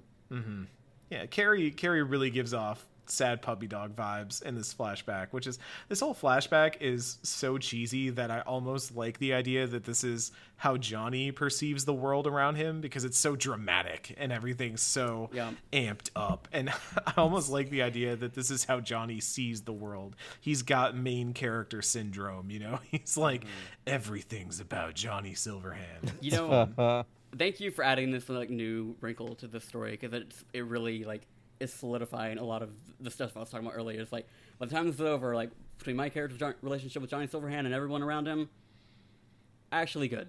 Maybe Cyberpunk 2077 is good. Maybe. We'll have to finish the podcast before we decide that.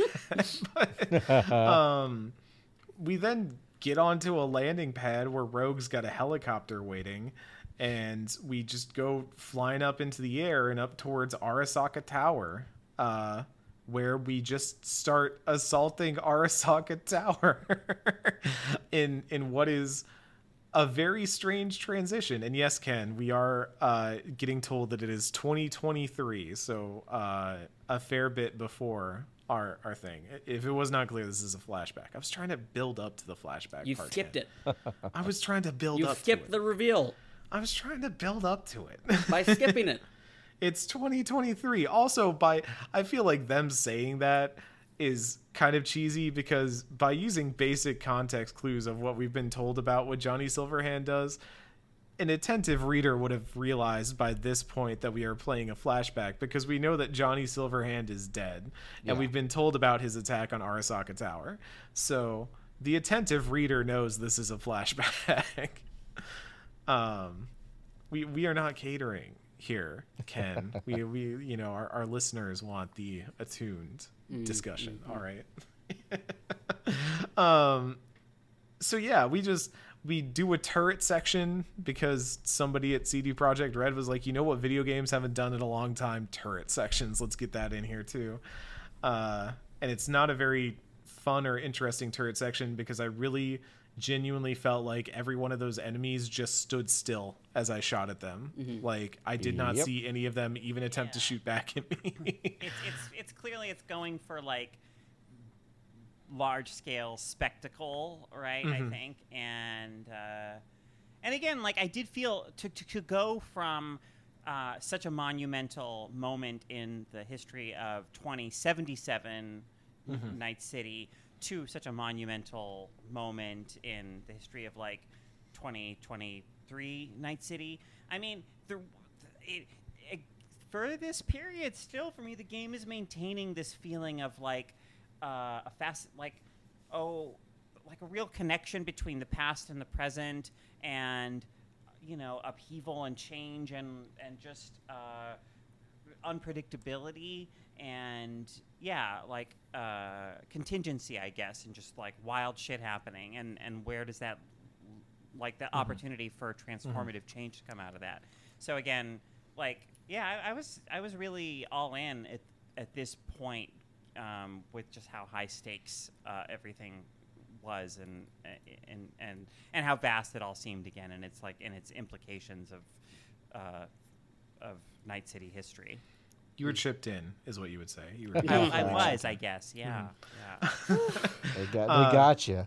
Yeah. We then hop off the helicopter, and let me tell you, Johnny Silverhand, notorious merc, yes, rocker boy, but also has the sickest pistol in Night City, because not only Some might is say it the best gun in the game.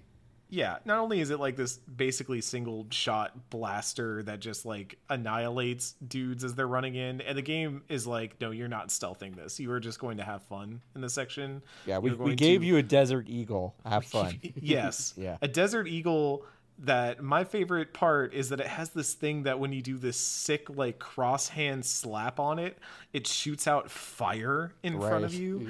Right. And it's just I want to thank whoever at CD Projekt Red came up with that idea. It's sick. It looks so cool.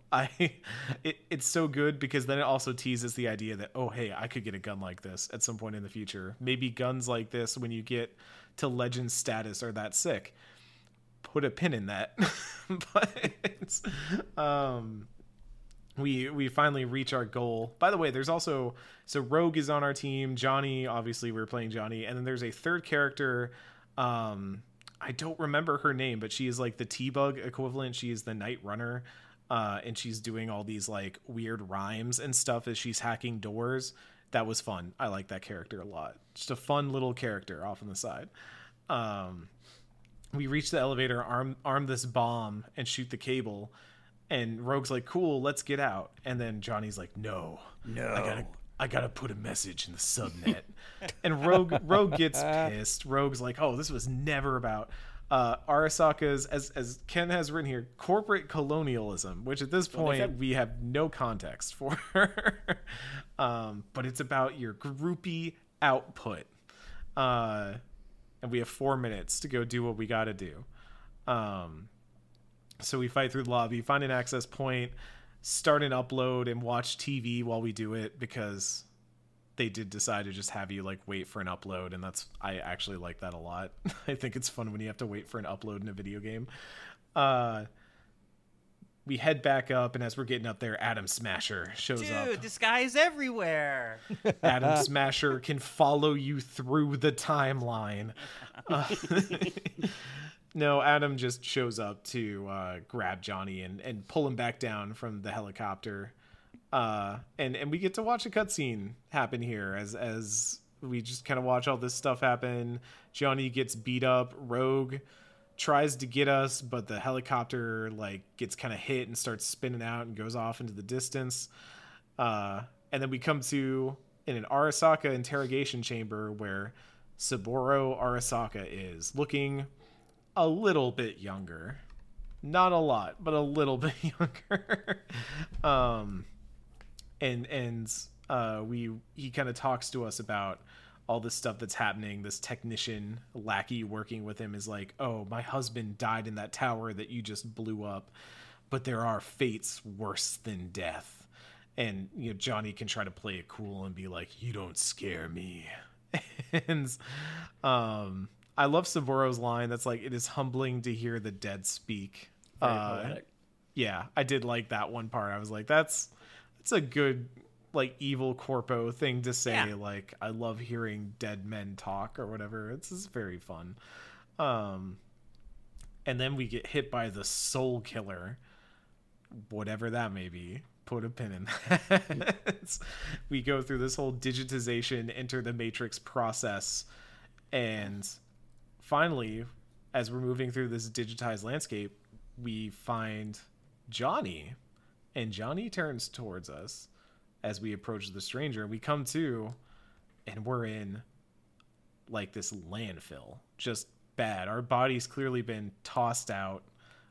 Everything's broken, and you do the Call of Duty crawl forward trying to get out of the trash heap. and we see Dex around the corner, followed by Goro from earlier. And Dex and Goro are clearly having a disagreement. Our vision kind of dips in and out a few times as Dex is dragging us around. And Dex is like, okay, I did what you wanted me to do. Like, are we all good? And Goro's like, yeah, and shoots him. So that's Dex taken care of right then and there. And then Goro radios Yorinobu and says, hey, I found your father's killer. We've got this. And you can try to talk to Goro, but he just backhands you because that's Goro. And we start taking off, and it seems like it's going bad until then we find ourselves in another car chase where now super killer, hunter killer robots are chasing us. And this is actually a point where my game crashed when I first played this game. It crashed right in the middle of this cutscene or whatever you want, on rails experience, where we are just kind of shooting, but also it doesn't seem like you need to shoot to I don't feel like you needed to actually hit anything for that, because I was not hitting shit. I in this felt section. like you could have put the controller down. I'm not sure Yeah. if that's true, but it felt like you could have. Yeah. I point that out because they give you a gun to shoot with in this section. And normally in any normal video game, they would have given you the guns, like gun that you have been using in the game up to this point, because they want you to focus on how sick this car chase is and you're shooting bullets and stuff. And instead they're like, here's a charge gun. Here's a tutorial window on how to use a charge gun. And I'm like, wait, what? What are you talking about? It's like, have fun trying to shoot a moving target from a moving vehicle with this gun you've never used that has a time delay trigger. And I was like, oh no. Oh. So yeah, I didn't hit shit in this part. But the chase eventually ends. We crash into a billboard, essentially pinning one of the assassins. And we can get an interrupt to kill the assassin, which I did. My Corpo V absolutely just killed that assassin. Was not having it. It's a bad day enough already. And Goro clearly now knows that Yorinobu's working against him, not having it. So he's like, we got to find a Ripper Doc. We got to get fixed up. We got to find out what's going on. Who do you know? And so we called Delamain to take us to Vix. And I know I'm speeding through this, but I wanted to get us specifically to the conversation in Vix. So let's talk about it. We go in and out. People are coming and going. Goro is talking with Vic. Vic is calling for Misty. There's procedures going on. Delamain's helping out. I like that Delamain's in the bag, just like, hey, make sure you don't hit that artery. Man, y'all were talking so much shit about him earlier, and now he's trying to save your life. Yeah, he keeps talking while someone's trying to save your life. It's very annoying. It's Useful very information. And then after a while, we eventually, after all these scenes of people coming and going and stuff, we come to, and Vic is there, and we're like, what's going on? What happened? What happened? So we fill him in on the Arasaka Tower. We fill him on everything that happened, and tell him about the vision that we had. And then Vic tells us, hey, that wasn't like a vision, that was a memory, and it was from 50 years ago from a terrorist. Let me specifically point that out. A terrorist named Johnny Silverhand. As far as the public know, he's buried, but his body disappeared, but you need to know it was a memory. And that's interesting. And we followed that up, and he's like, look, that biochip in your neck is basically this save your soul type thing that we've been hearing advertisements for and stuff up to this point. But it's a more advanced version that seems to have Johnny Silverhand in it. We have plugged in a thumb drive that has johnnysilverhand.exe into our brain, and now the two consciousnesses are fighting, and they're duking it out. And one of us, In the long term, Johnny's gonna win.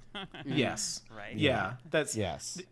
yeah. He compares it to like a bomb with a fuse lit, and we have a Yeah. few weeks tops. Like basically, at some point, we are going to get overwritten, and also we can't like take it out because somehow it is what is keeping V alive at this point. Like the thing that is keeping V alive is also Right. killing V.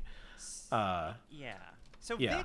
Vic to me is another one of those few like bastions of actual like humanity in this game and in Night City. Like he he doesn't get a lot of like overt character development, but you can have these little conversations with him that give you a sense of who he is, like when he's watching a boxing match in his I love that place, yeah. and he kind of you just fill in the details that he used to be a fighter, I think, or that I don't know. He used to have like a dangerous lifestyle himself, and he's and so it's really important for me that Vic as a character work, because this is where the game like lays out for you basically what the fundamental conflict and threat and situation that you're going to be dealing with for the whole remaining 30 plus hours is.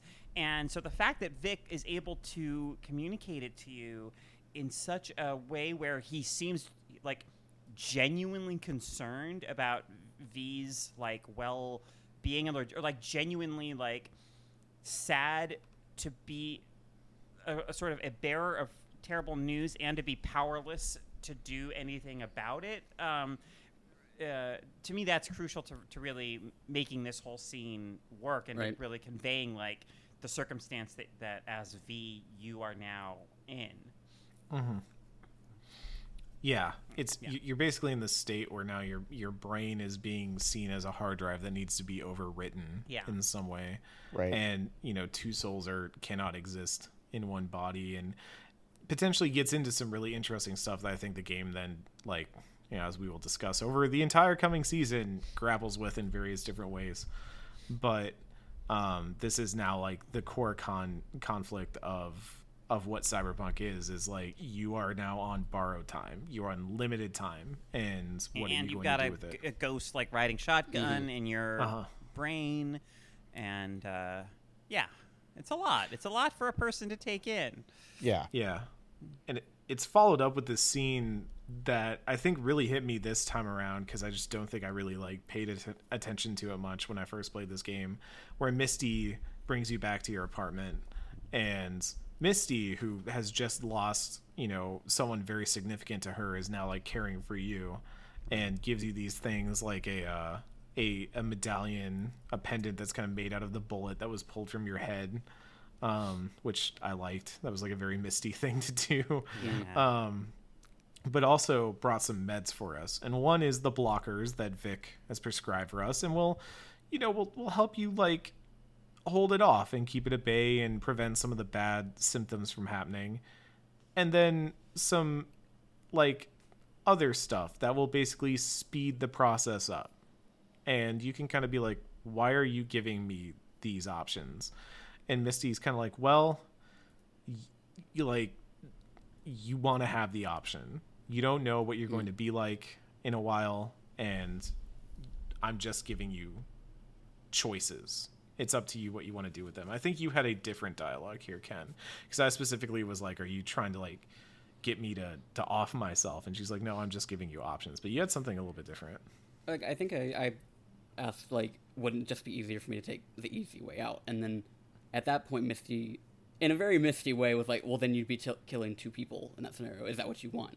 And the game doesn't linger on the question here. What is one that we'll talk about way down the line. But that was just like an interesting moment. That was more of an expression of Misty than anything else at that point, because the game asks you that question but doesn't let you answer, because it's not really concerned with your answer right now. But that was at least her in the midst of everything else that she's already gone through, caring about somebody that like is ostensibly killing her friend, not intentionally per se, but is like this problem that V is going to have to deal with. And so I like that moment for her, at least. Yeah, I almost wish we were ending the episode on specifically this moment with Misty, because I feel like it best, this along with the bar scene with Jackie earlier, like best shows how when Cyberpunk just narrows completely in and focuses on these like small interactions between people, it's got some stuff going on. Absolutely. It's got Yeah. some moments happening here. Yep. But it's also in the broader context of like, okay, we have this great moment with Misty where it's all great, and then we wake up and we have this really long protracted scene where we're fighting with the vision of Johnny. And I know this is like them introducing us to the idea that Johnny's going to be in our head and be like, if you've played Arkham was it Arkham Knight, where the Joker just follows you around everywhere. Like Johnny's going to be that to you, Right. Where he's just constantly popping up, and he's like, "I want a smoke. Give me a smoke. I need a smoke."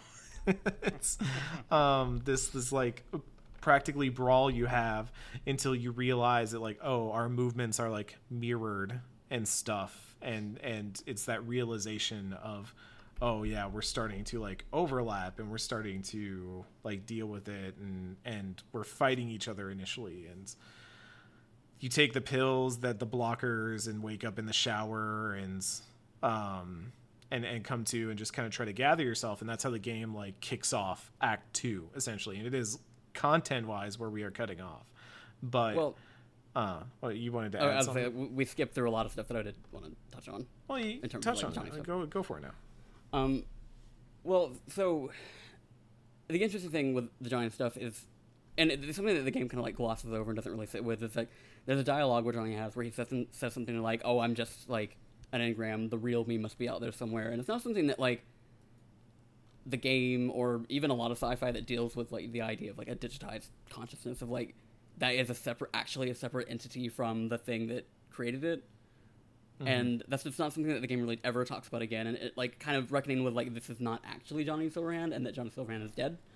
And you know, like I think that comes down to a lot of, you know, the ways that I guess the universe broadly like frames the secure soul idea is that like that is you living on in some way, when it, I mean, in a symbolic sense maybe, but not in necessarily a literal sense. It reminds me a bit of the what is that film, The Prestige? Oh yeah, so- absolutely. Every time someone says it, I hear what's his name, Michael Caine saying The Prestige. Yeah. So, spoilers, like in that movie,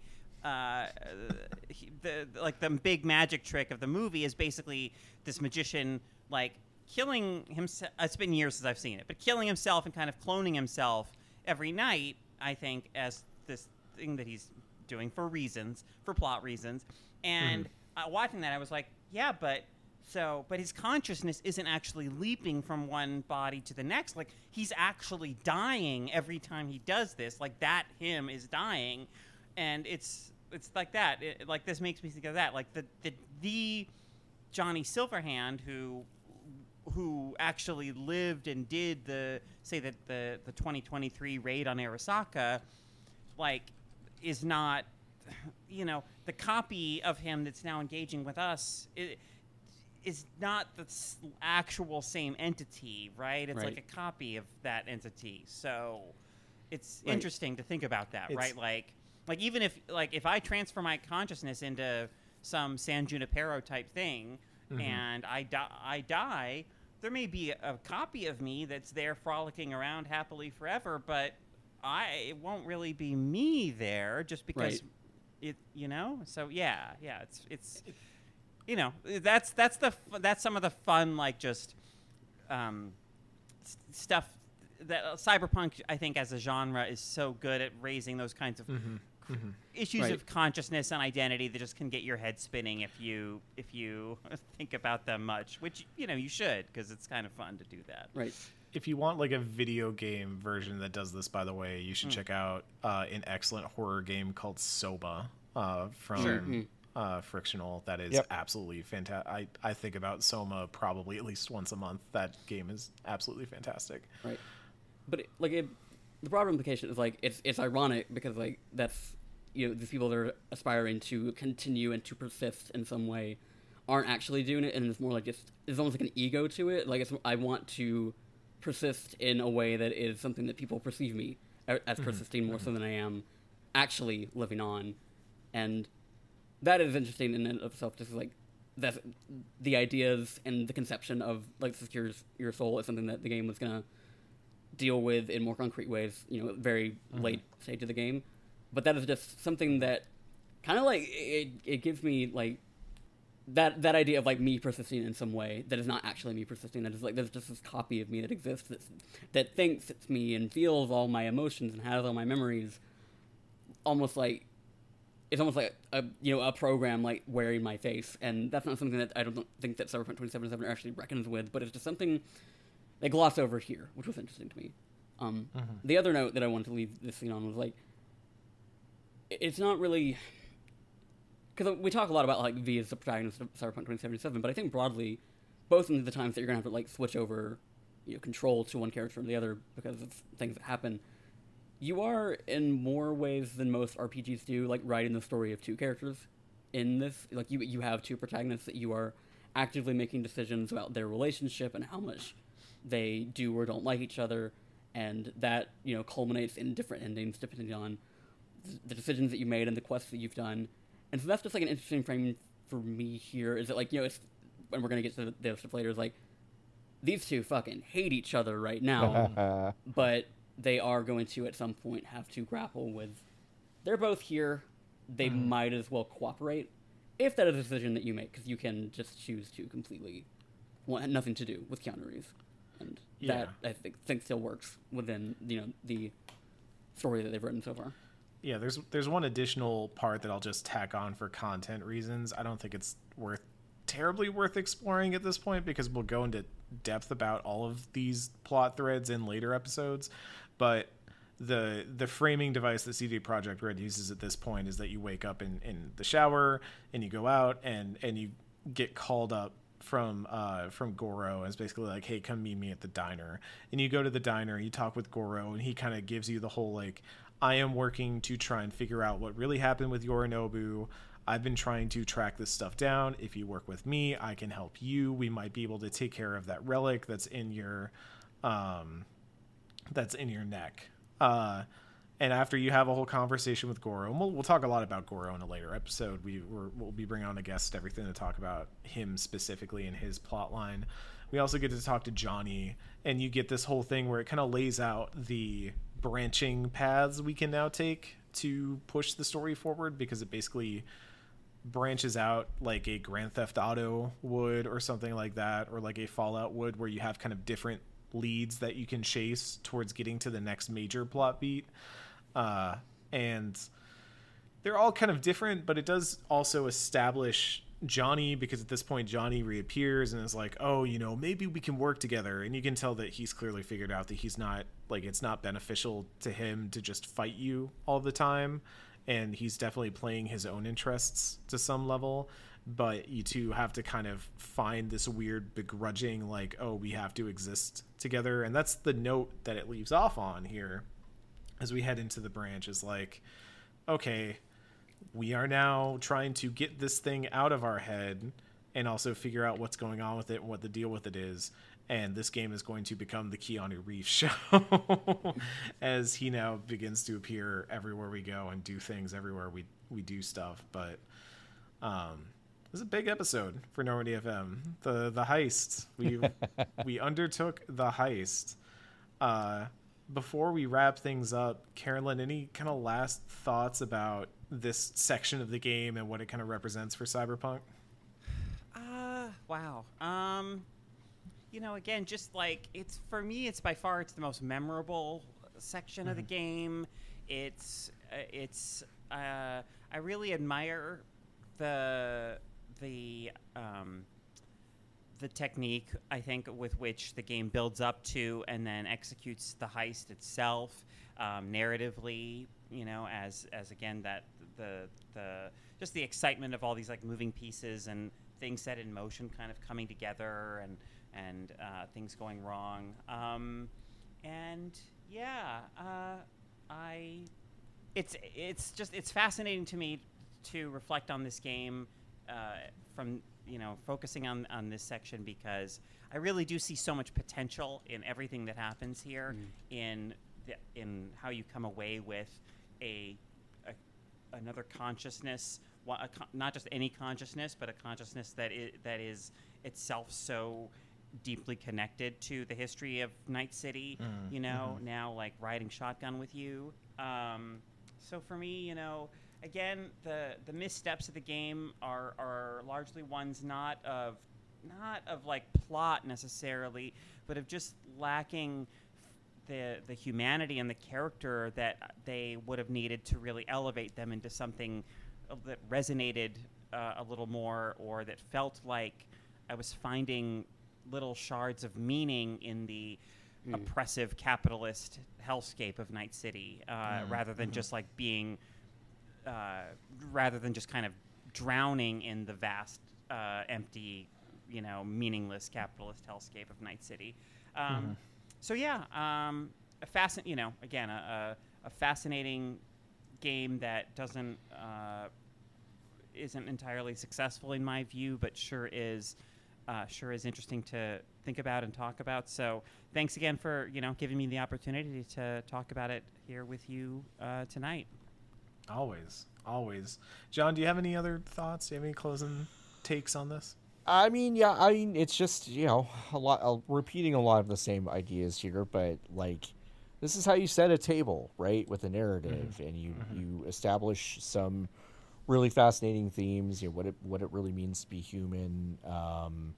You establish a lot about kind of, struggle and success and, fighting against something that feels way too large to tackle.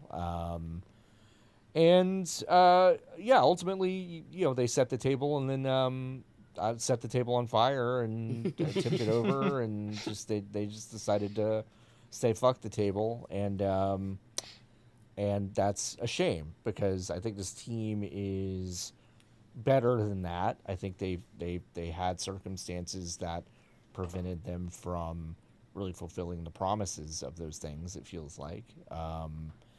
But they set the table really interestingly. I think this was I was excited when y'all asked me to be on, and I picked this to be the segment because selfishly I think it's the best segment of the game. And the highs of this are never really met at any other point.